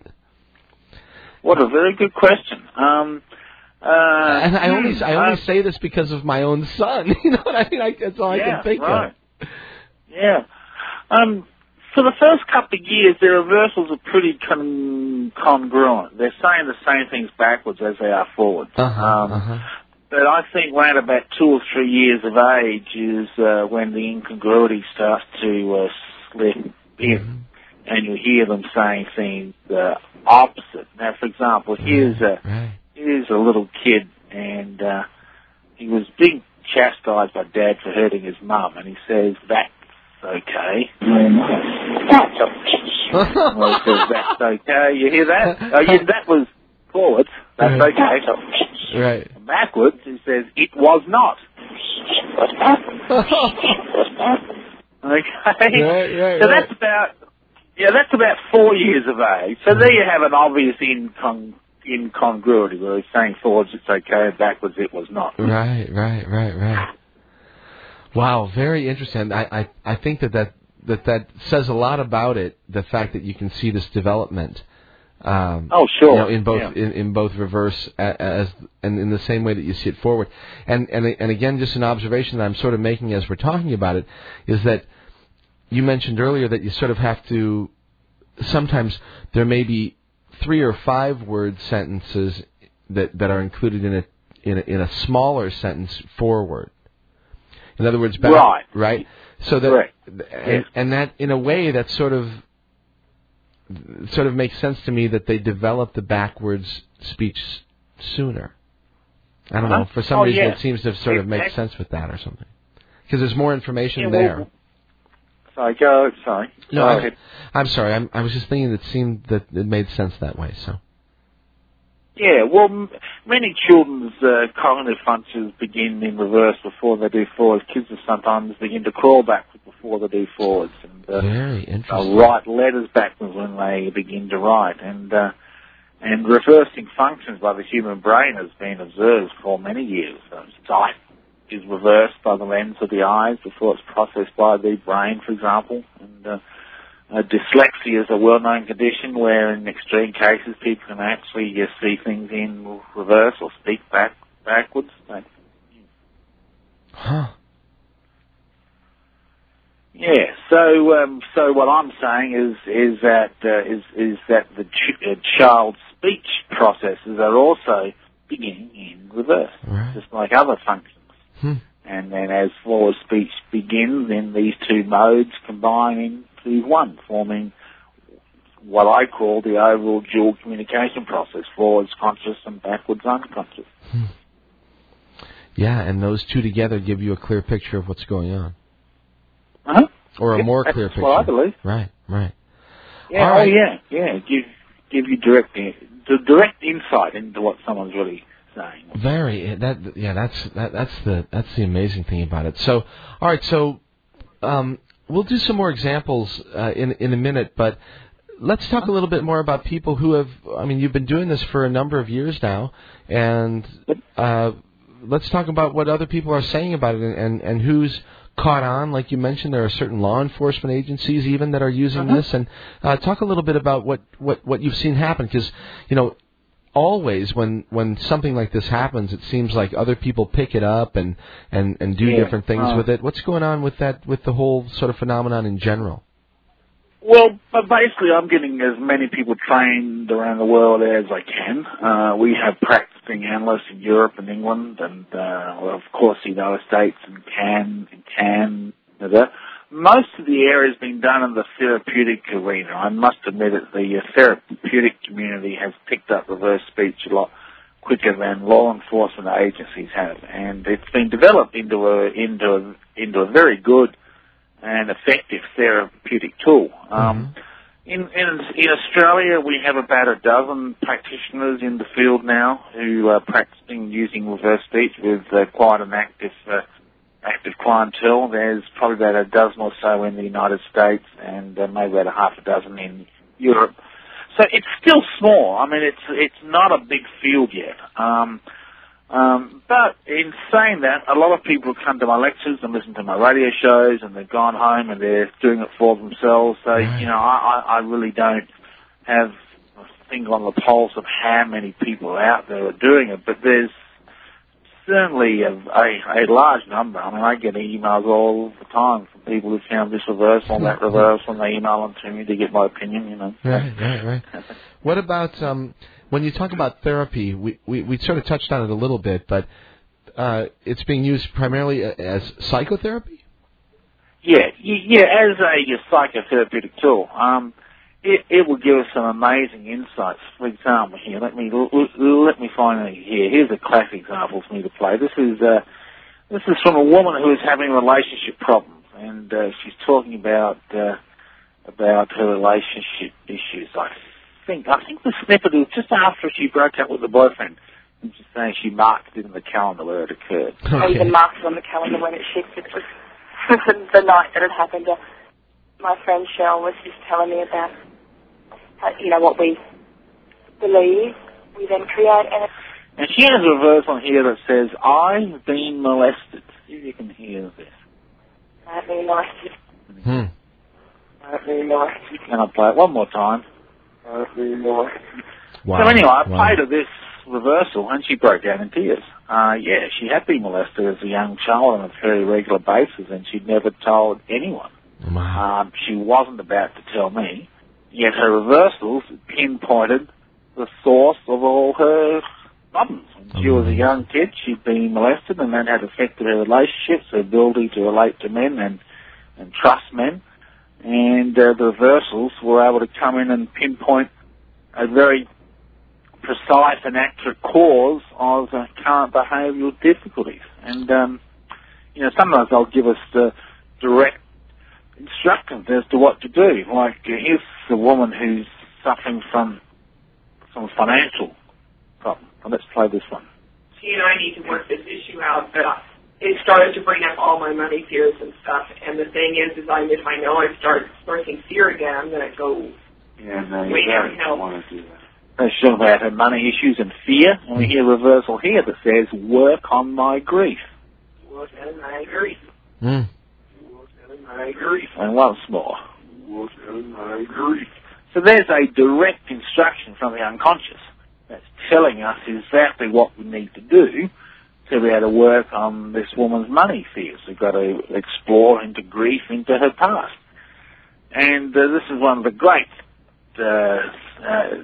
applications and uses of reverse speech is in working with the unconscious mind and finding out what's causing current behavioural problems and unconscious issues. And David, how often, roughly, do you get results like you got with the one woman where you blew her mind and said, "Hey, look, this is what's going on," and she broke down? Oh. And, is that frequent? Oh yeah. Oh sure. Oh yeah. Every single week. Yeah. Oh yeah. Yeah. I have a fairly active practice. I actually work over the phone. I have no local clients. Most of my clients are all in the United States or Europe. And because you don't need to work in person when you're doing reverse speech, you just need to get the recording of the speech. And I'll get examples like that practically every week, where reversal will give us a very clear indication as to what the problem is or how to work on it.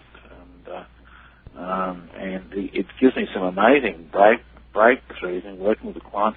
Once reversals have told me what the problem is, I then use hypnosis to go in and rewire and restructure the unconscious. So it's a combination of reverse speech analysis as well as hypnosis. Yeah, so using reverse speech to sort of diagnose and then using hypnosis to resolve the issue. Exactly correct. That's exactly what I do. Okay. Yeah, the reverse speech is a diagnostic tool, and the hypnosis is to fix things up. Amazing. Okay, let me ask you about on the same line with regard to therapeutic use of this tool. Do you have to form a particular line of questioning? In other words, do these backwards, does this information come out regardless of what the person is saying, or does it come out?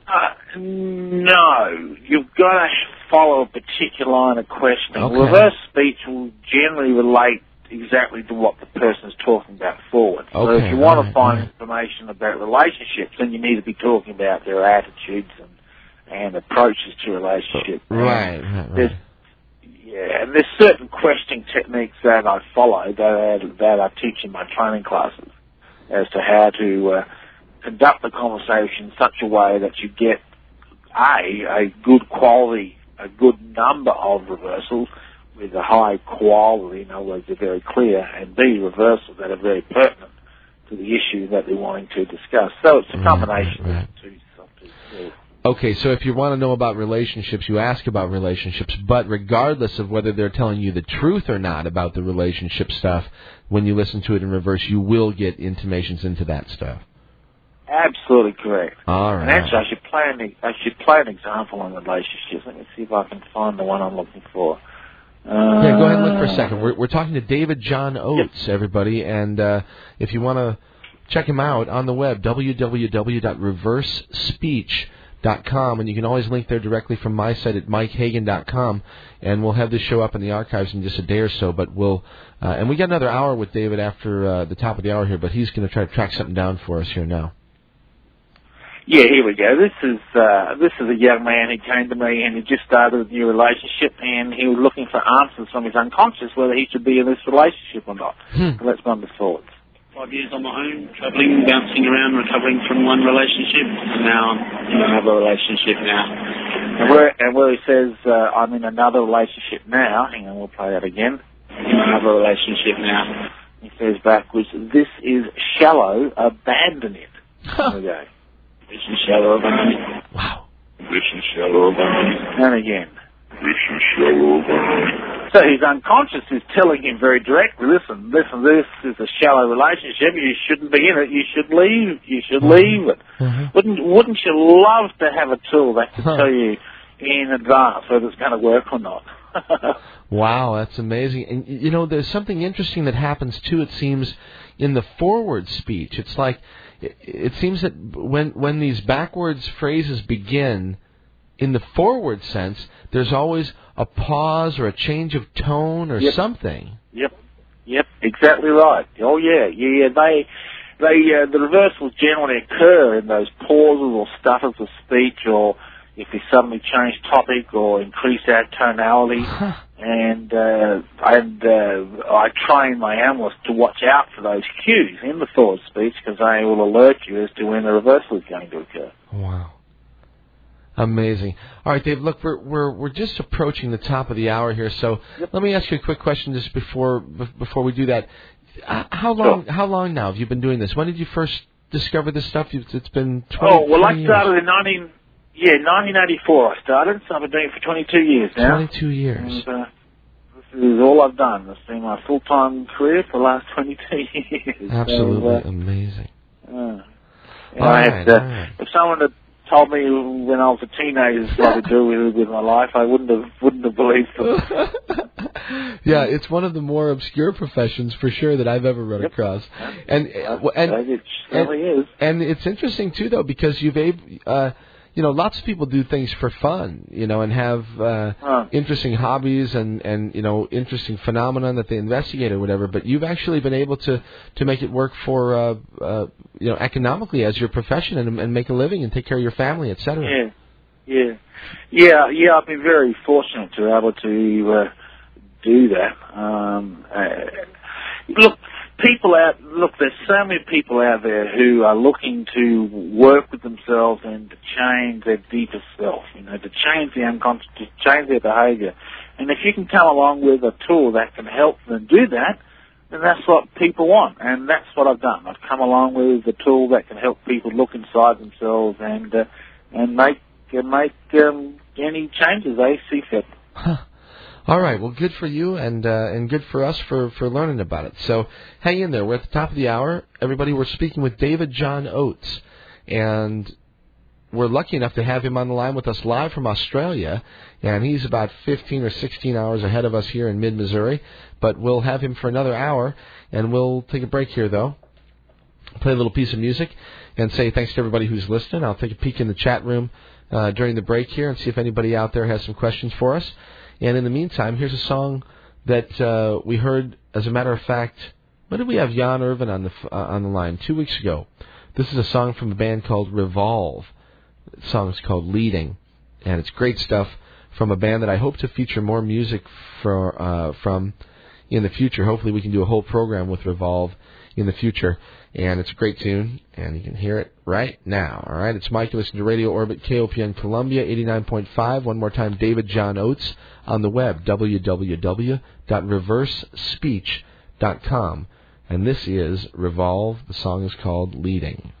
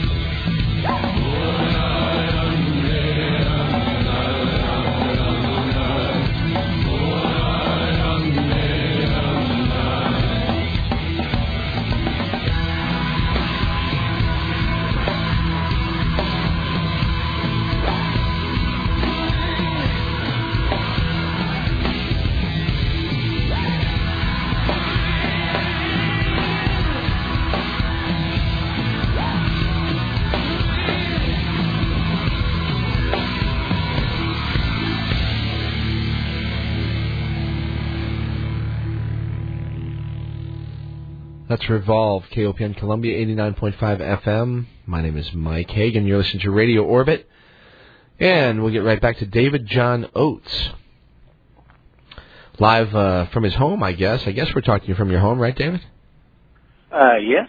Yes, in my little office here. What part of Australia do you live in?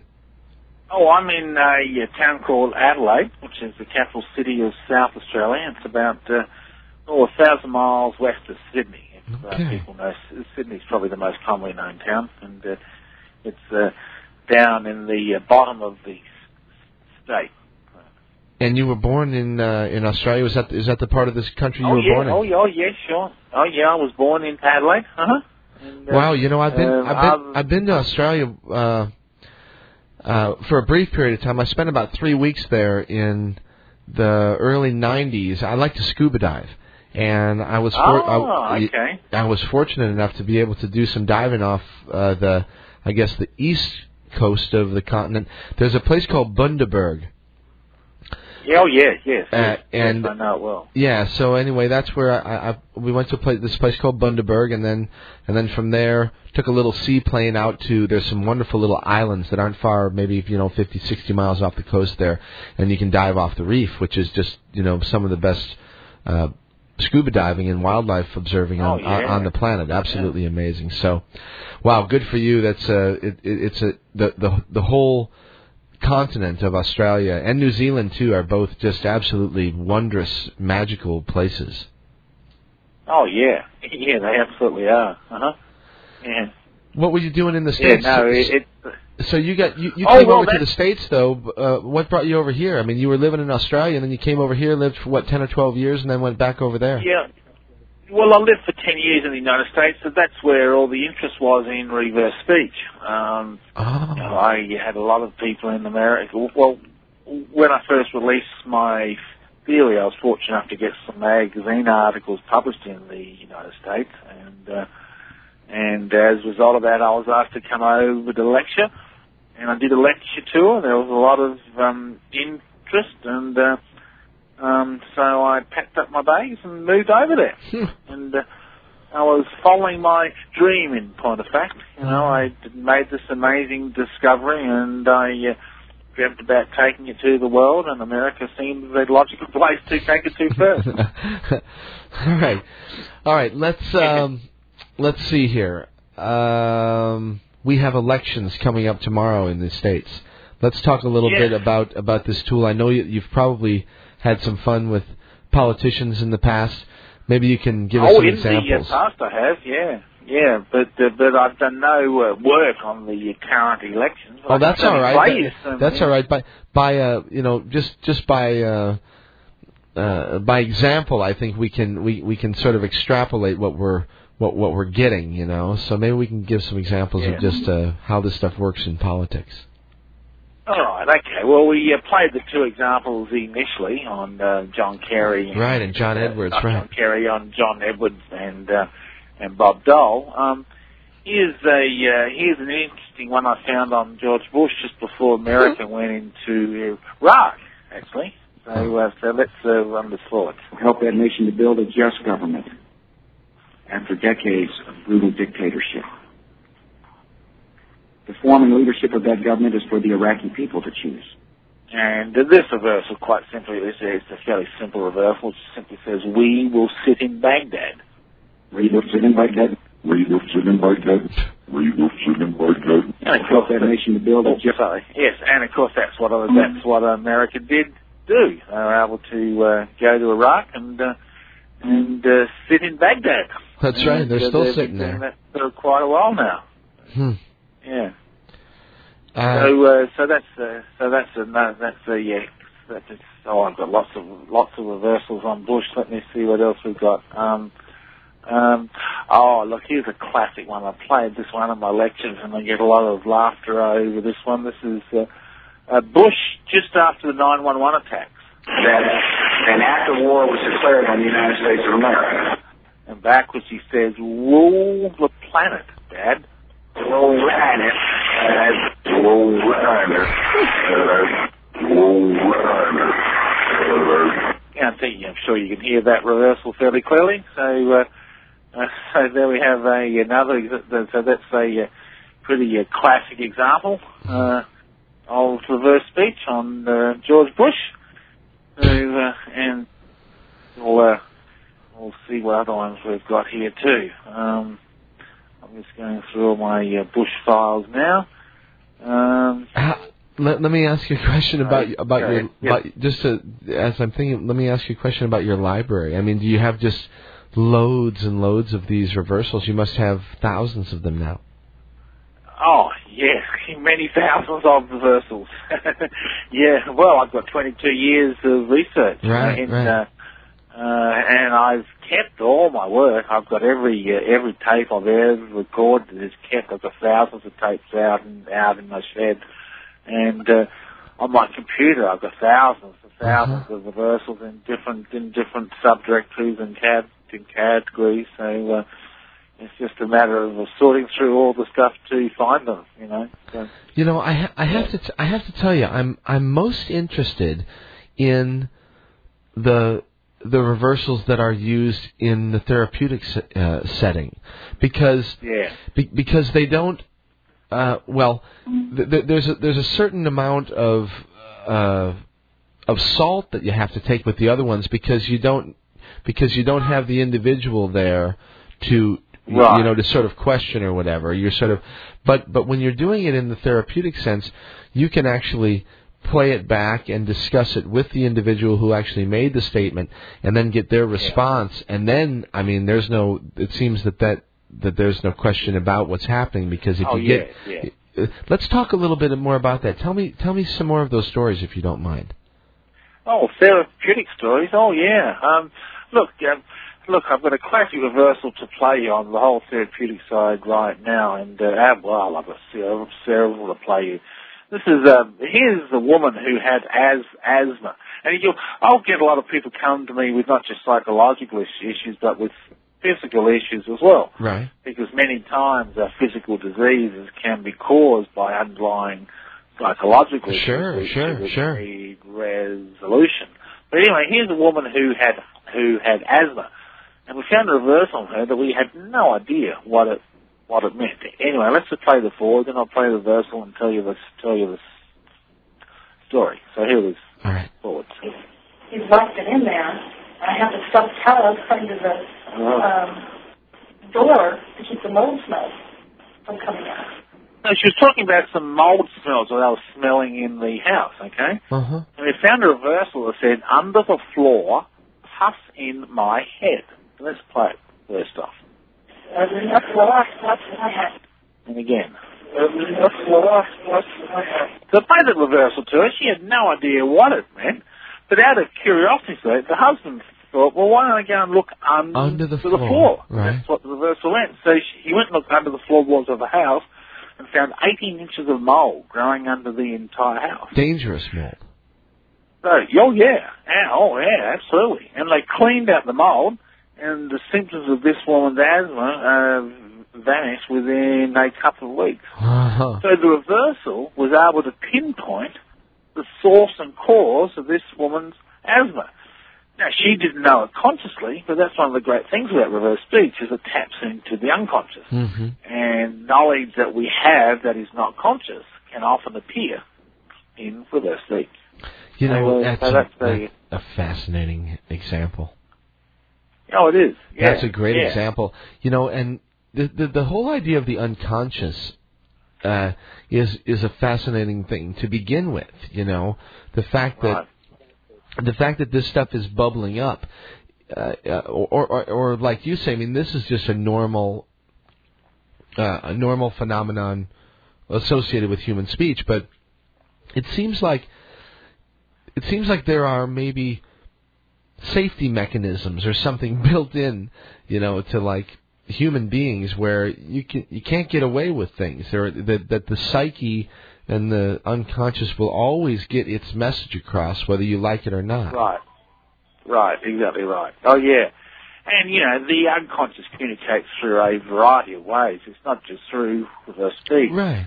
Reverse speech is just one of the many ways in which the unconscious communicates we all know about body language. It's been well studied and researched for many years, and Freudian slips, of course, another way, and some people will tell you the skin tone, colours change, and all sorts of things can happen. And the unconscious communicates in so many different ways. And reverse speech, I believe, is one of the most powerful ways in which it communicates, because it's the speaking in an audible form that we can hear and understand. That oftentimes doesn't need interpretation, but is fairly obvious and straightforward. David, may I ask you a personal question? Sure. Do you use it in your own life, or have you ever? Yes, I do. Point of fact, I've just finished a round of session work with one of my trained analysts myself, in point of fact, where I've done some session work for some of my own personal issues. But if I've got an important decision to make, or I need insight into something, I'll often get out the tape recorder and talk into it, the reversals back to see what we can get. And, very interesting. What have you found? Yeah. Have you found it's been helpful? Obviously, it has been. Oh yeah, tremendously helpful. Oh yeah, yes, it's helped heaps. I guess let's talk about it. When I came back from the United States, I actually came back under quite unpleasant circumstances. It was, I left with a lawsuit and a whole bunch of stuff that we won't even go into, but I was suffering from a fair bit of depression, and so I did reversals on myself to find out one of the possible reasons of my depression. And I'm going to play you the reversal I found. It's a real appointed reversal. So let's and this is one of your own voice. This is one of yours. Yes, this is one of mine. And I was in depression. And so I was talking to her on a tape player, and I'm trying to work out why I'm depressed. And I said, maybe it's because I'm very sensitive to energy. Yeah, well, see, I'm very sensitive to energy. Now, I want you to listen to the emotion in this reversal. And this gets down to some of the really deeper spiritual aspects of reverse speech. The reversal says, my soul gives the pain. My soul gives the pain.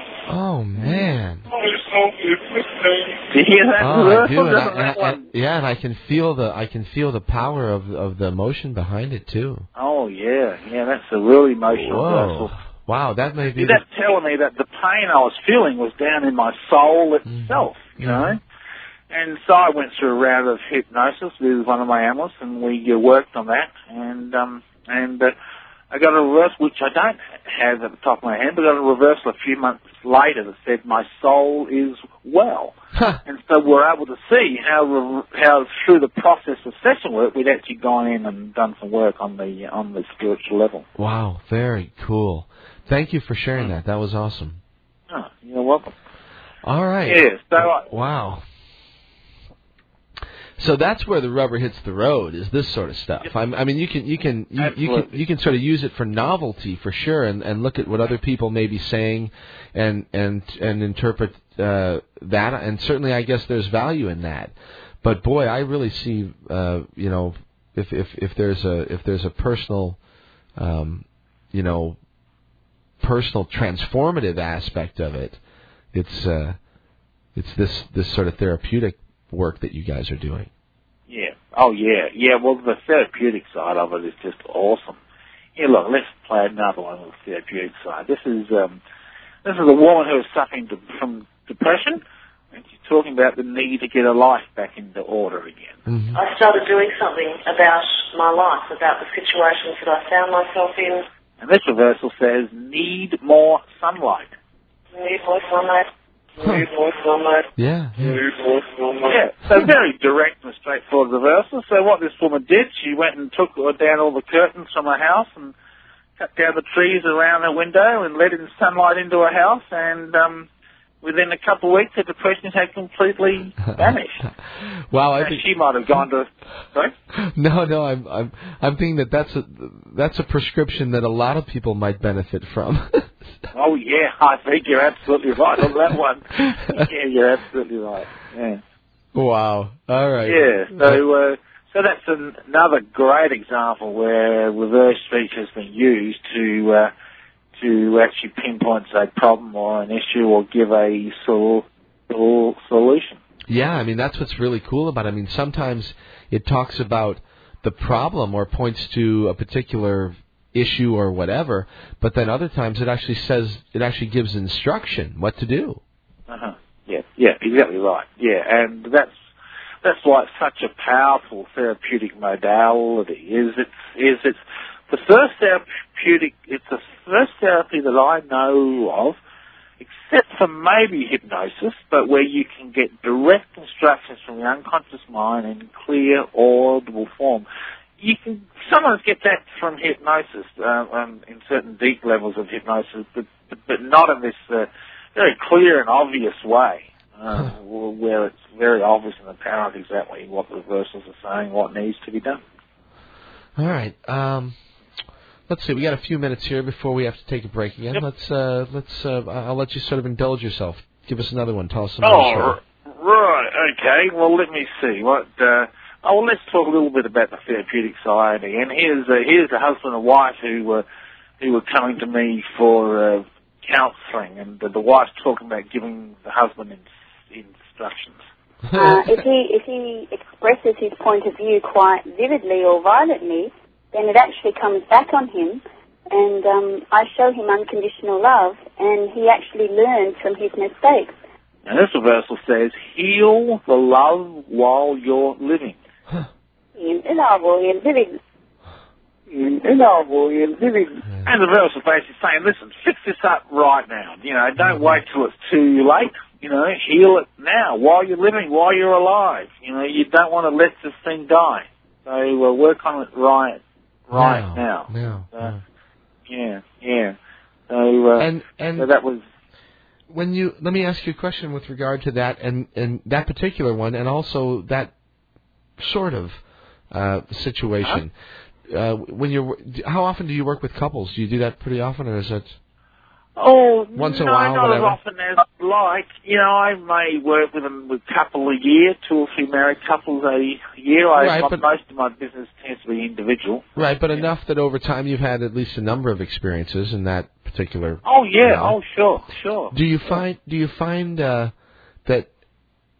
both parties buy into it? In other words, have you found where one man or the woman, whatever, and that's assuming that they're male-female relationships, regardless, that one of the parties says, "Oh well, I don't buy into that," and the other one maybe says, "Well, yeah, I like the idea, and I think that we can use that to help us." Or oh yes, I've come across that. Often it's the wife who's dragging the husband along, and the husband's reluctant to do this, and says, "Yeah, I don't buy that reversal, or I don't accept that." Right.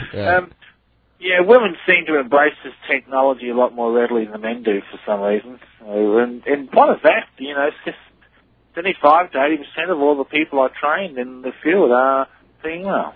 Really? So women are my largest proportion of clients, and also my largest proportion of students. What are you finding abroad from your students and from the practitioners now that are doing the work that you've taught them, and by extension other people are learning now? Are other people seeing results like you've seen? Oh yeah, sure. Well, and part of that, some of my students are doing better than me. They've actually gone and surpassed me, and they've gone into new territory. Some of my trained analysts have incorporated their own modalities into reverse speech. Like I've got a practitioner in Australia who's an NLP, neuro-linguistic programming practitioner. Right. And she's incorporated a lot of her NLP techniques into the reverse speech that I've taught her. So she's been able to take this one step further and add some of her own unique skills into the field. And that will happen more and more, of course, as more and more people get trained, and different people will bring their own skills and the unique approaches, and the technology will grow, and and become a little bit more refined as time goes on. Yeah, all right. Well, look, it's amazing, actually, what, you know, it's like a seed, and I haven't been paying attention to the whole reverse speech thing for a long, long time. I started paying attention again just a few weeks ago, and, you know, just because you're paying attention doesn't mean that things aren't still happening. And it's something that has really sort of taken on a life of its own, apparently. Oh yeah, oh yes, it certainly has. It's certainly grown from its very early beginnings when I first came to America back in the early 90s. And yes, it has taken on a life of its own. And a couple of students who I've trained are now training their own students. So, and that's how something grows. It starts off small like that and just slowly spreads out. And it's, you know, it's very rewarding and gratifying for me to see, to sit back and watch something that I've created and developed be used in a very positive way. Mm-hmm. And you know, it's sort of a proof is in the pudding sort of thing for me. In other words, there are many, many things that are out there that people tout and do this or that or whatever. But the fact that so many people have grabbed onto this, checked it out, done it themselves, and then decided, well, look, I'm going to continue this and either make a living doing it or share it with other people or whatever, and that it has continued and it hasn't faded away, because that's typically what happens. I mean, over time, if something doesn't hold water, it just fades away because people just won't continue to do it, you know.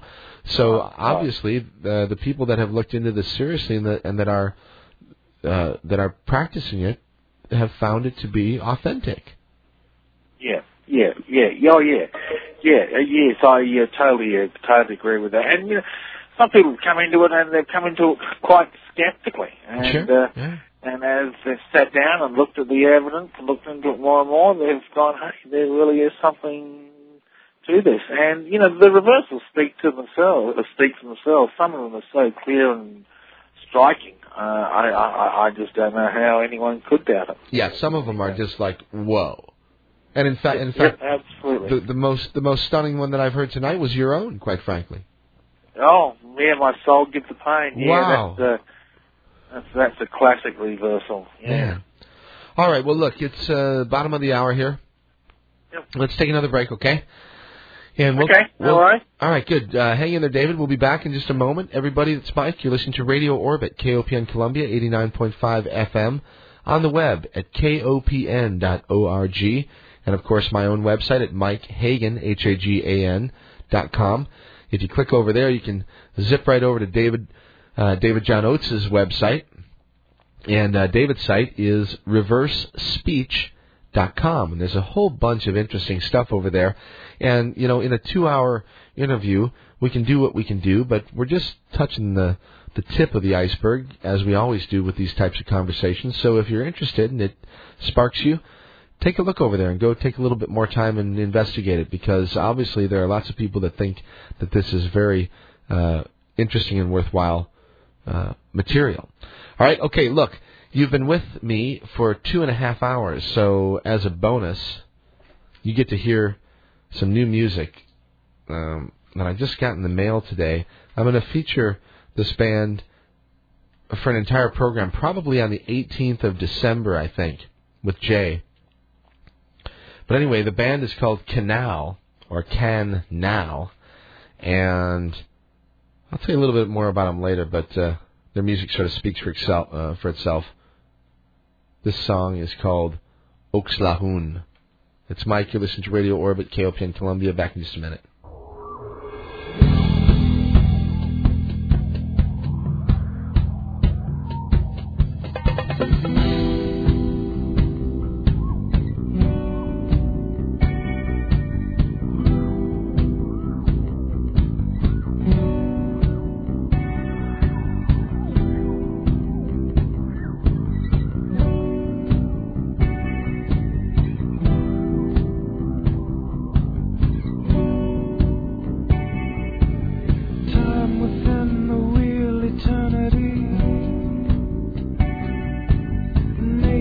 And the mind in harmony.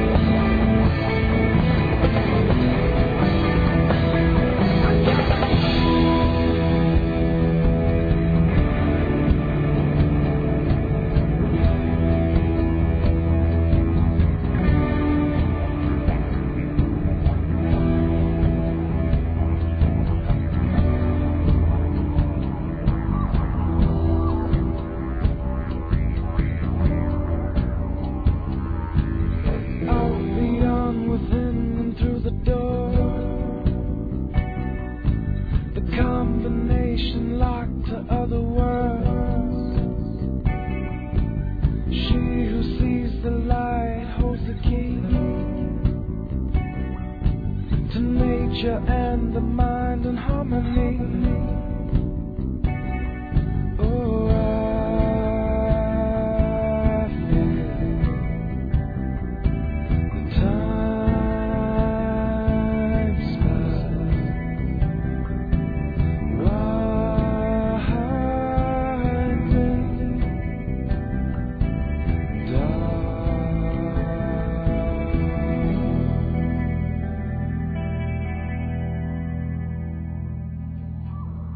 All right, good stuff. Great new music from a band called Canal.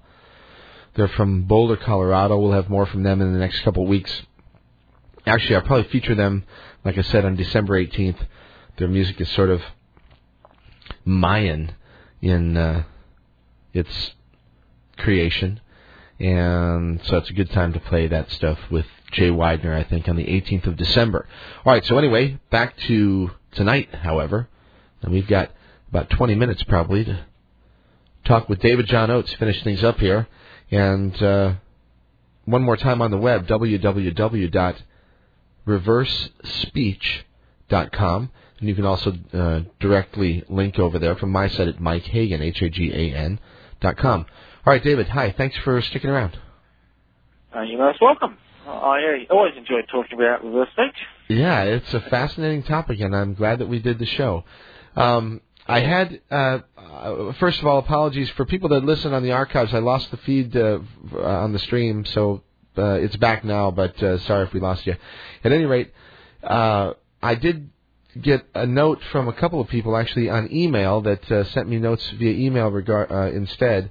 And one, David, that I'd like to ask you, and it's a good one, is, has reverse speech been demonstrated in other languages? Oh, yeah, that's a good question. Yes, it has. We've trained students up in about 4 different languages now. German, Spanish, French, and we have someone doing it in China too, surprisingly enough. And yeah, it's occurring in every language that we've looked at so far. I would presume that it would occur in every language.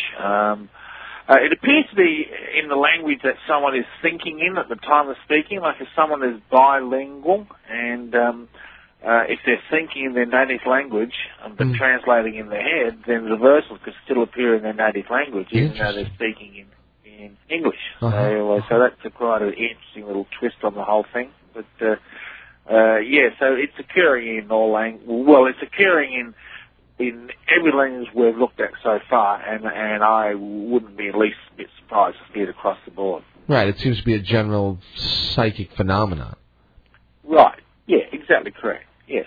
Yeah, it's a natural, well, the theory is it's a natural functioning language. All of us are doing it all the time. Okay, well, what do we do with it?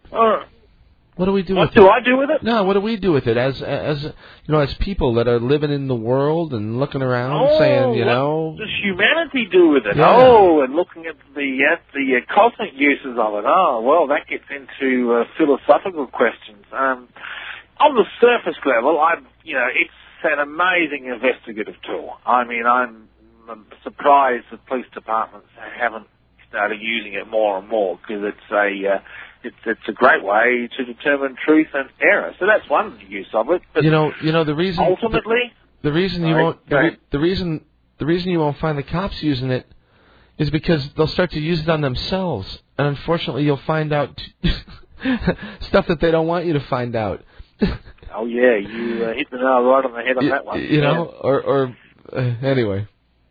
Yeah, ultimately though, I believe I've got a philosophical approach to it. I think that ultimately, given, say, 100 years of a society being exposed to reverse speech, is going to help lead us into a age of truth, where people will have to be honest to themselves and honest to others, because the very fact that it exists means that the human mind is no longer private. There's a way to go in and look and see what we're thinking and feeling, and I want to be a fly on the wall over the next few decades to see what society does with it. But, it's still in its early infancy stages. We've got a long way to go yet. But we'll get there. Slowly but surely. Has there been any any correlation done between reverse speech analysis and then something like maybe a polygraph or maybe what are other ways? Like maybe MRI, I know this is probably sort of high tech now, but maybe, that it seems to be that they're getting close to being able to look at brain activity to tell whether a person is telling the truth or not. It would be interesting to see if it correlated in something like that. Yeah, I've done no work in that area, so I can't answer that question. I don't know whether there's a correlation. I would be surprised if there wasn't one. Mm-hmm. But no, I've done no work. The closest we've ever done to that is run some EEG tests on people who are hearing reversals, and we've noticed rapid activity between the left and right brain hemisphere while a reversal occurs. But that's the only that's the stars we've gone in that sort of area of testing. Okay. All right. Well, what do you want to talk about for the last few minutes? Well, I know. Why don't we look? Look, I've got one reversal up here. That's a funny one. I'll play this one, and then we might play a couple on some of the forensic cases. Scott Peterson, Patsy Ramsey. But here's a funny reversal. This is a man who came to me looking for blocks he had to making money. He was talking about wanting to set up a kitchen business and make $10,000 a week. So here is Gordon. I'd certainly like to have a business that was maybe a kitchen business, a small kitchen company that was probably netting $10,000 a week, something in that. Kitchen company in terms of what? Building kitchens? Yeah. Okay. In that particular field. $10,000 a week? Great. Yeah. I was looking at the net amount of that. And backwards he says, "My wife will keep spending it." Here we go. My wife will keep spending it.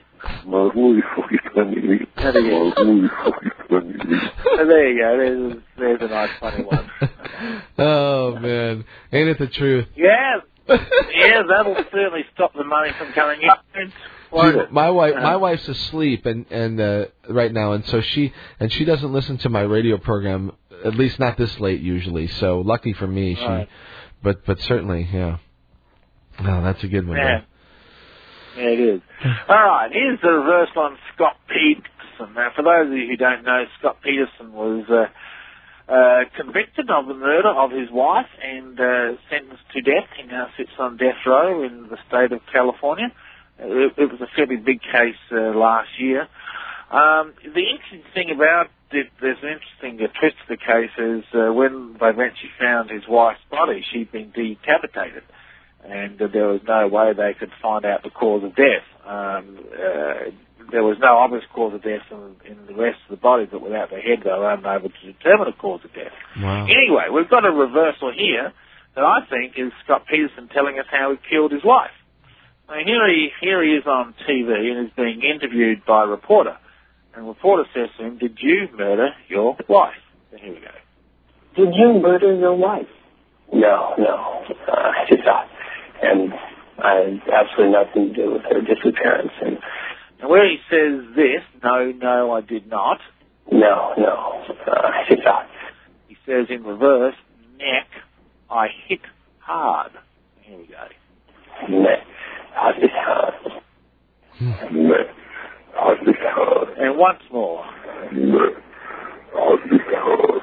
And so I think as he's saying, no, I didn't murder her, he's flashing back to the crime scene in his mind. And, he hit her hard on the back of the neck. Yes, I hit hard. Oh, man. So, so that shows some of the application forensic. And here's a reversal found on Patsy Ramsey, John Bonet Ramsey's mother, that we will play, that will get your listeners thinking. Here, she's on TV because we all know the story of John Bonet Ramsey, the little beauty queen who was now murdered in Boulder, Colorado, in Christmas of '96. Mm-hmm. And wow, 10 years ago almost. The case Amazing. is still unsolved. Yeah, 10 years ago. Some chap recently came forward, John Carr, claimed he killed John Bonet, but his DNA didn't match, and so they excluded him from the case. So the case still remains unsolved. Mm-hmm. Anyway, here's Patsy Ramsey on TV saying she feels there's at least 2 people out there who knows who committed this crime. We feel like there are at least 2 people on the face of this earth that know who did this. And that is the killer and someone that person may have confided in. And in reverse, she seems to tell us who that person is, and she says, I'm that person. I'm that person. I'm that person. And once more. I'm that person. So, was Patsy Ramsey the killer, or is she the person who knows? Reverse is a little bit ambiguous, but it certainly causes one to ask oneself some serious questions. And I've got about 100 reversals on my website, or going right into the Ramsey case. So if anyone's interested in following that up, you can go to my site, www.reversespeech.com. There's also a whole bunch of reversals there on Scott Peterson and also O.J. Simpson.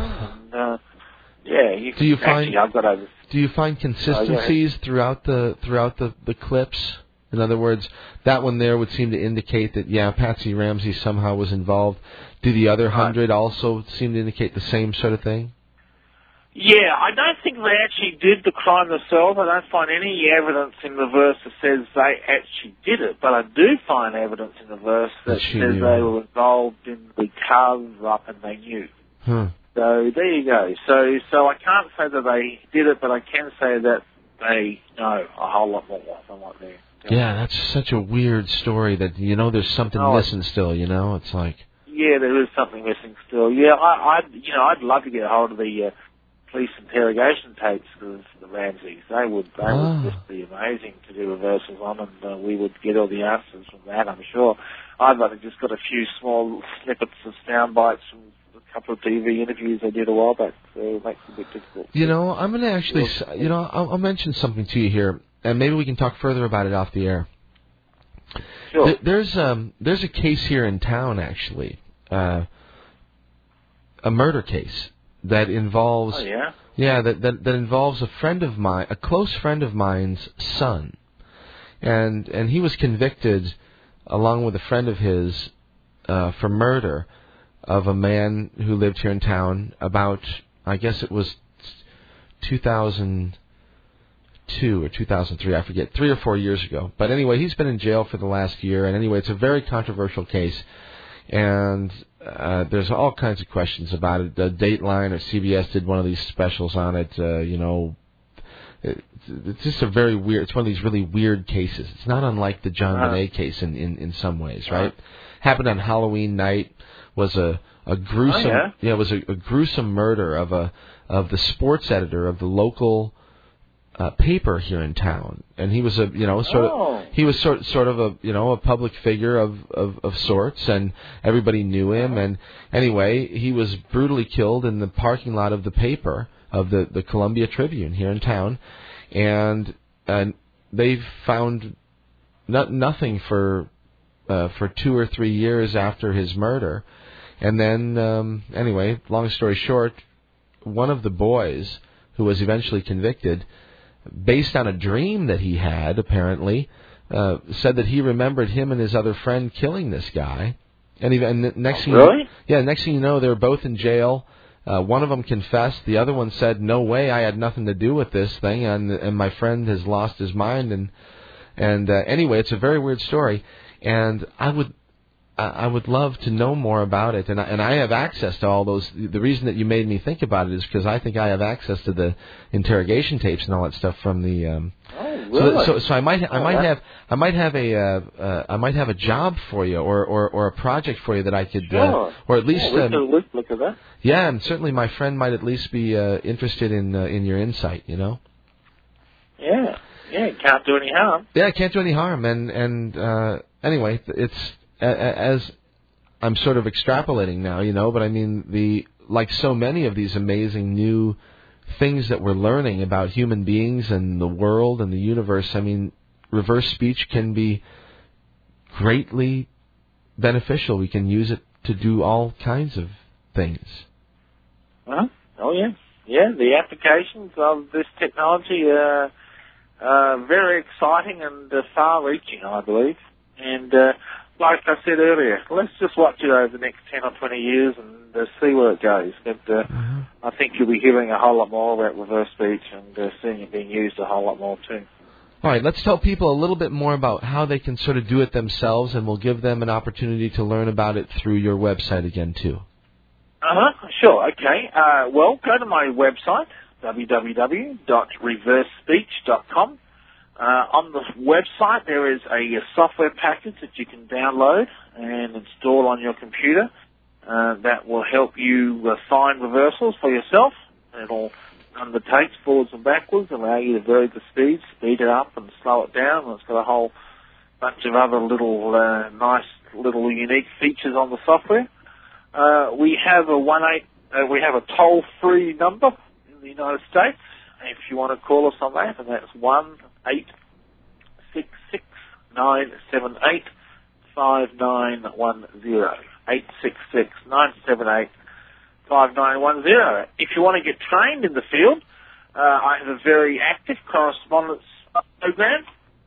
And of course, we're looking for as many people as possible to get trained, and that's how the technology is going to grow. The more people we get trained, and the more people will know about reverse speech. And like I said, a lot of people are trained and now doing this full time as their own career and profession, and making a living out of it. So if you think about a new career and something that's a little bit unusual, well then reverse speech certainly fits that category. All right. Yeah. Well. And you personally, what's your plan for the future? You're just going to sort of continue along the same track.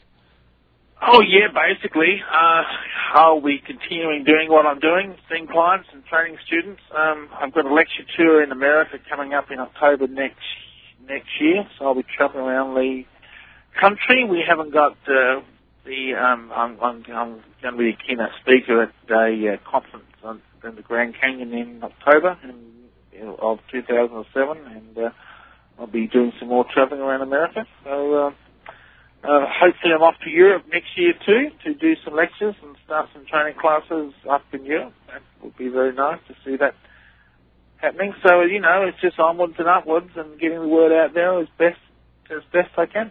All right. Well, David, look, I was going to say goodbye, but I have one more question here that came in from email, and it's a question that I was sort of going to ask myself, and it's not really about reverse speech, and you can answer in as much or as little detail as you want, but people just want to know how your daughter's doing. Oh, thank you very, very much for asking. Yeah, she's doing very well. She's recovered remarkably well. She's still got a ways to go. She fell 3 stories at a shopping centre, for those who don't know, and suffered severe brain injury. We almost lost her, but she made a remarkable recovery. She's home now and getting better every single day. So, yeah. All right. Well, that is a wonderful. Thank you for asking. Well, it's wonderful news and a great way to finish our talk. I think that's great to hear, David, and I'm very I'm sure you couldn't be more pleased. So. Yeah, thank you. All righty. Well, look, it's been a pleasure, and thank you for the work, and thank you for this amazing discovery that you brought to us all. And I'm sure that people will obviously, like they've been doing for the last 20 years, pick up on it and look into it for themselves and see what they can find. Yep. Okay. Well, thank you for having me on the show.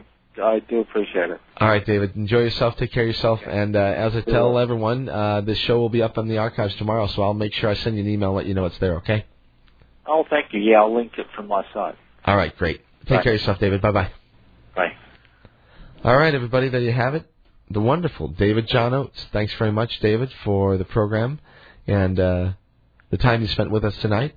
We will talk to you off the air about that other little thing I was just mentioning. So, anyway, all right, everybody, it's Mike. You've been listening to Radio Orbit. We got about 5 minutes left here. I just saw my good friend Cheryl Clapton roll in. She'll be playing some wonderful tunes for you for the next few hours.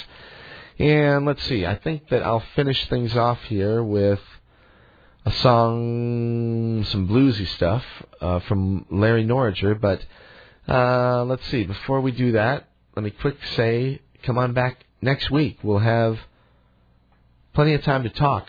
Not going to have an official guest. Maybe we'll talk to somebody briefly. You never know. But for the most part, we're going to have open lines and open chat next week.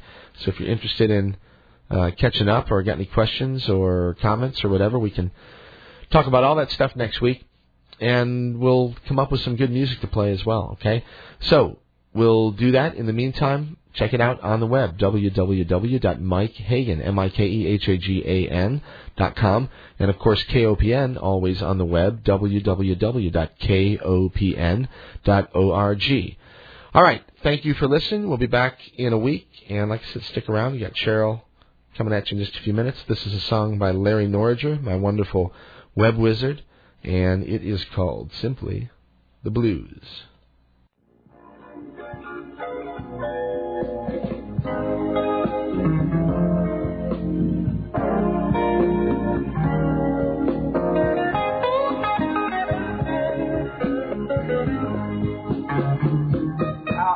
But one girl who knows how to love me so. To tell you the truth, ooh, I'm a cool babe. I love her so.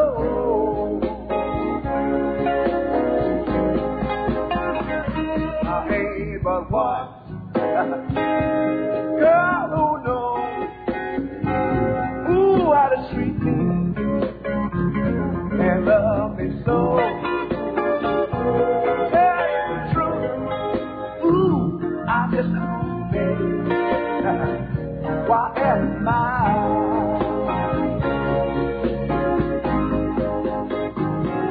Now my mama and my papa, baby, stop fooling around with this girl.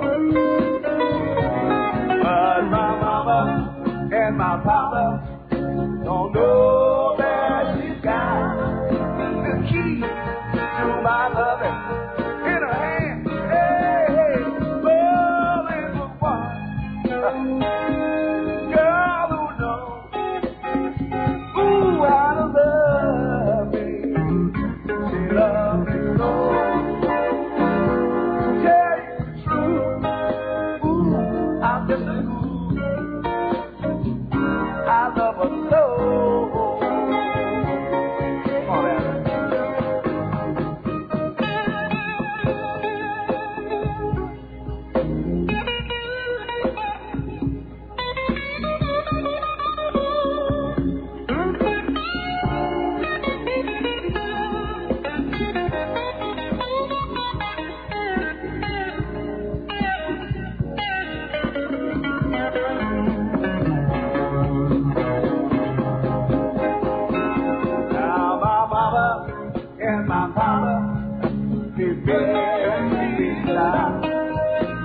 Fool around with that girl, but my mama and my papa don't know.